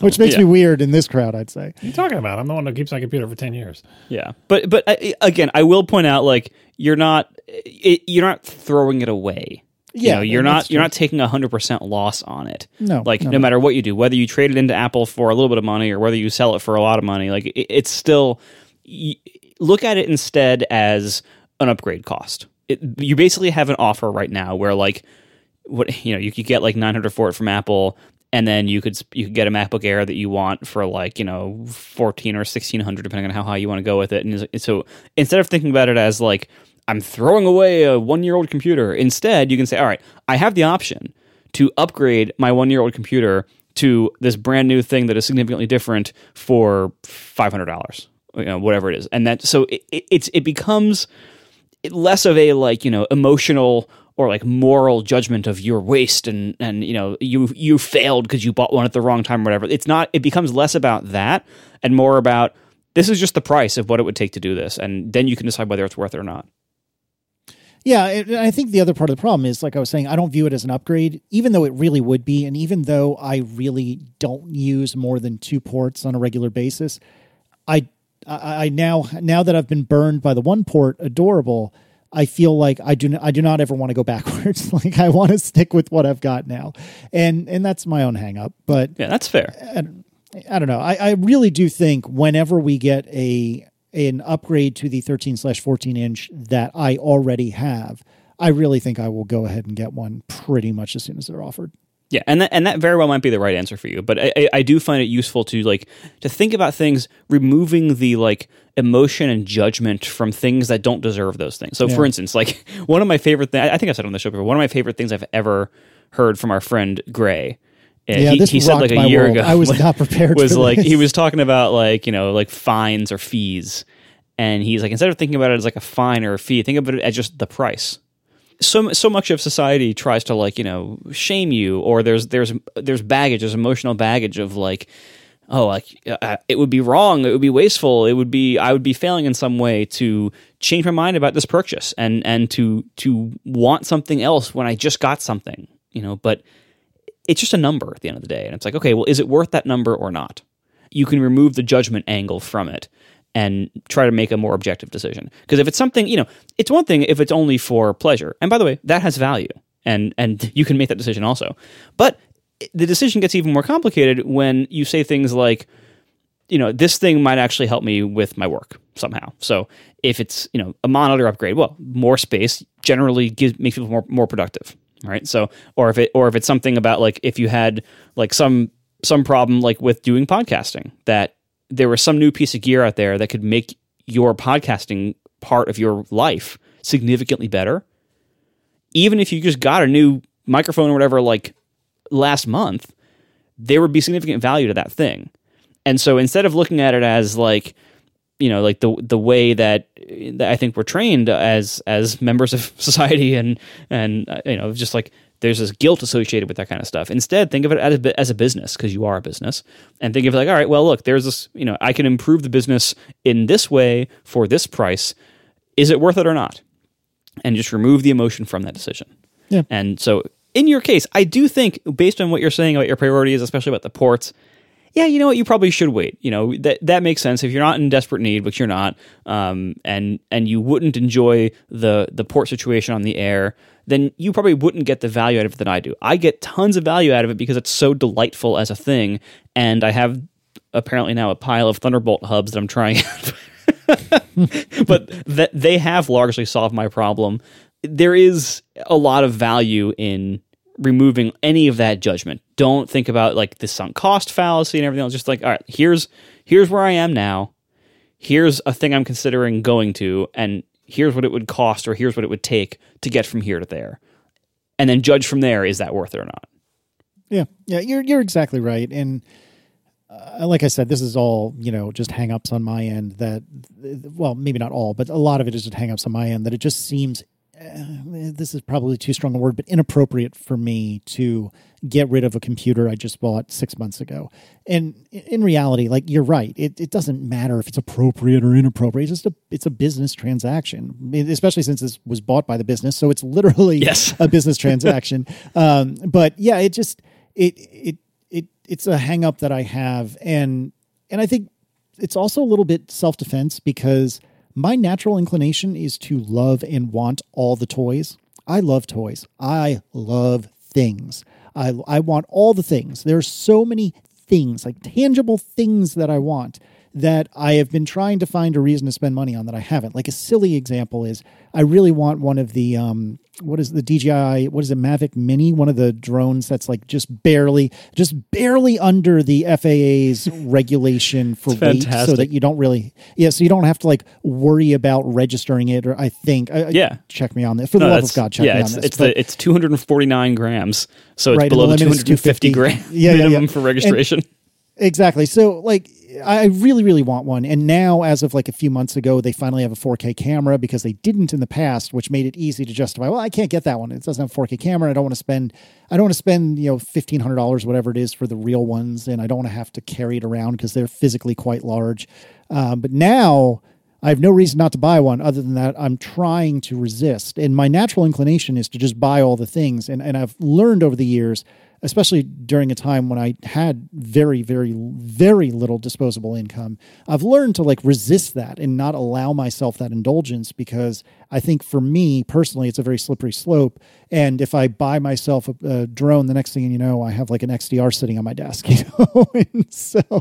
and so I've been trying, I try very hard to resist doing things that I feel like are at least somewhat indulgent, even though, again, I'm not arguing with what you said. Like one could make an argument that this is an improvement for my business, which is an improvement on my ability to put food on the table. It's a hang up of mine that I don't really want to lose. And now we're getting into like analog territory, but it's like, I feel like my natural inclination is to spend like it's going out of style. But if I resist that and I resist it effectively enough, could one, nicely or gracefully describe me as frugal? Do I end up being outwardly frugal, even though internally all I want to do is spend money? Similarly, like I think of myself as a deeply selfish jerk, but if I try extremely hard not to actually act that way, am I a deeply selfish jerk? And this is something I've wrestled with for probably 15 years, because I do think my natural inclination, as with most people, but especially for me, is to be a selfish jerk. And I try extremely, extremely hard not to act like that. And then, the question becomes, even if it's not innate, am I a selfish jerk or not if I'm not often expressing selfishness and jerkiness? Well, and like so many things, it's a balance you need to find. Like either extreme in any of these things is bad, right? And it's very easy to fall into an unbalanced state of a lot of these things. Yeah. And in either direction, it's bad. Like if you try so hard to not appear like a jerk that you are constantly like self-deprecating and everything, that actually is super annoying. And so you can actually get like many times, or like, if you deny yourself things that would make you very happy too much, then you go through life not being very happy and unnecessary and needlessly denying yourself of things that could make your life better, But at the same time, if you overindulge or if you're overly jerky, those are also bad. So it's very hard to find these balances. Many people never do, but it is important to recognize that you need to make sure that you are seeking that balance, not just one extreme or the other, because neither extreme is good for you or the world around you. Yeah. And I mean, we've somehow have ended up on the proverbial couch, which wasn't my intention for the end of this episode. That's right. This is your tech purchases podcast, and this is about feelings about tech purchases. Yeah, there you go. It doesn't belong in your feelings podcast. It belongs in your tech purchases podcast. Yeah, that's it. I don't know. It's something I do think about quite a lot. You know, is trying to offset what I think of as some of the crummier sides of my personality in order to not end up that way. You know, to try to offset my innate jerkiness and not end up an actual jerk. But you're exactly right, and especially, you know, self-deprecating is like my forte, right? So that is a defense mechanism that I have and many other people have, so as to not sound exceedingly confident to the point of it being aggravating or exceedingly jerky. You know, it's something that I often sway too far in the other direction. And like you said, everything in life really is a balancing act. So, well, on your tech purchase stuff, you know what it sounds like to me? Oh gosh, you need a budget. Oh yeah, there it is. Ding ding ding. Hey, you need a budget. Then you don't have to worry about it because the budget will tell you what you can buy. Yab nab. Yep. That's what it is. Not a cult.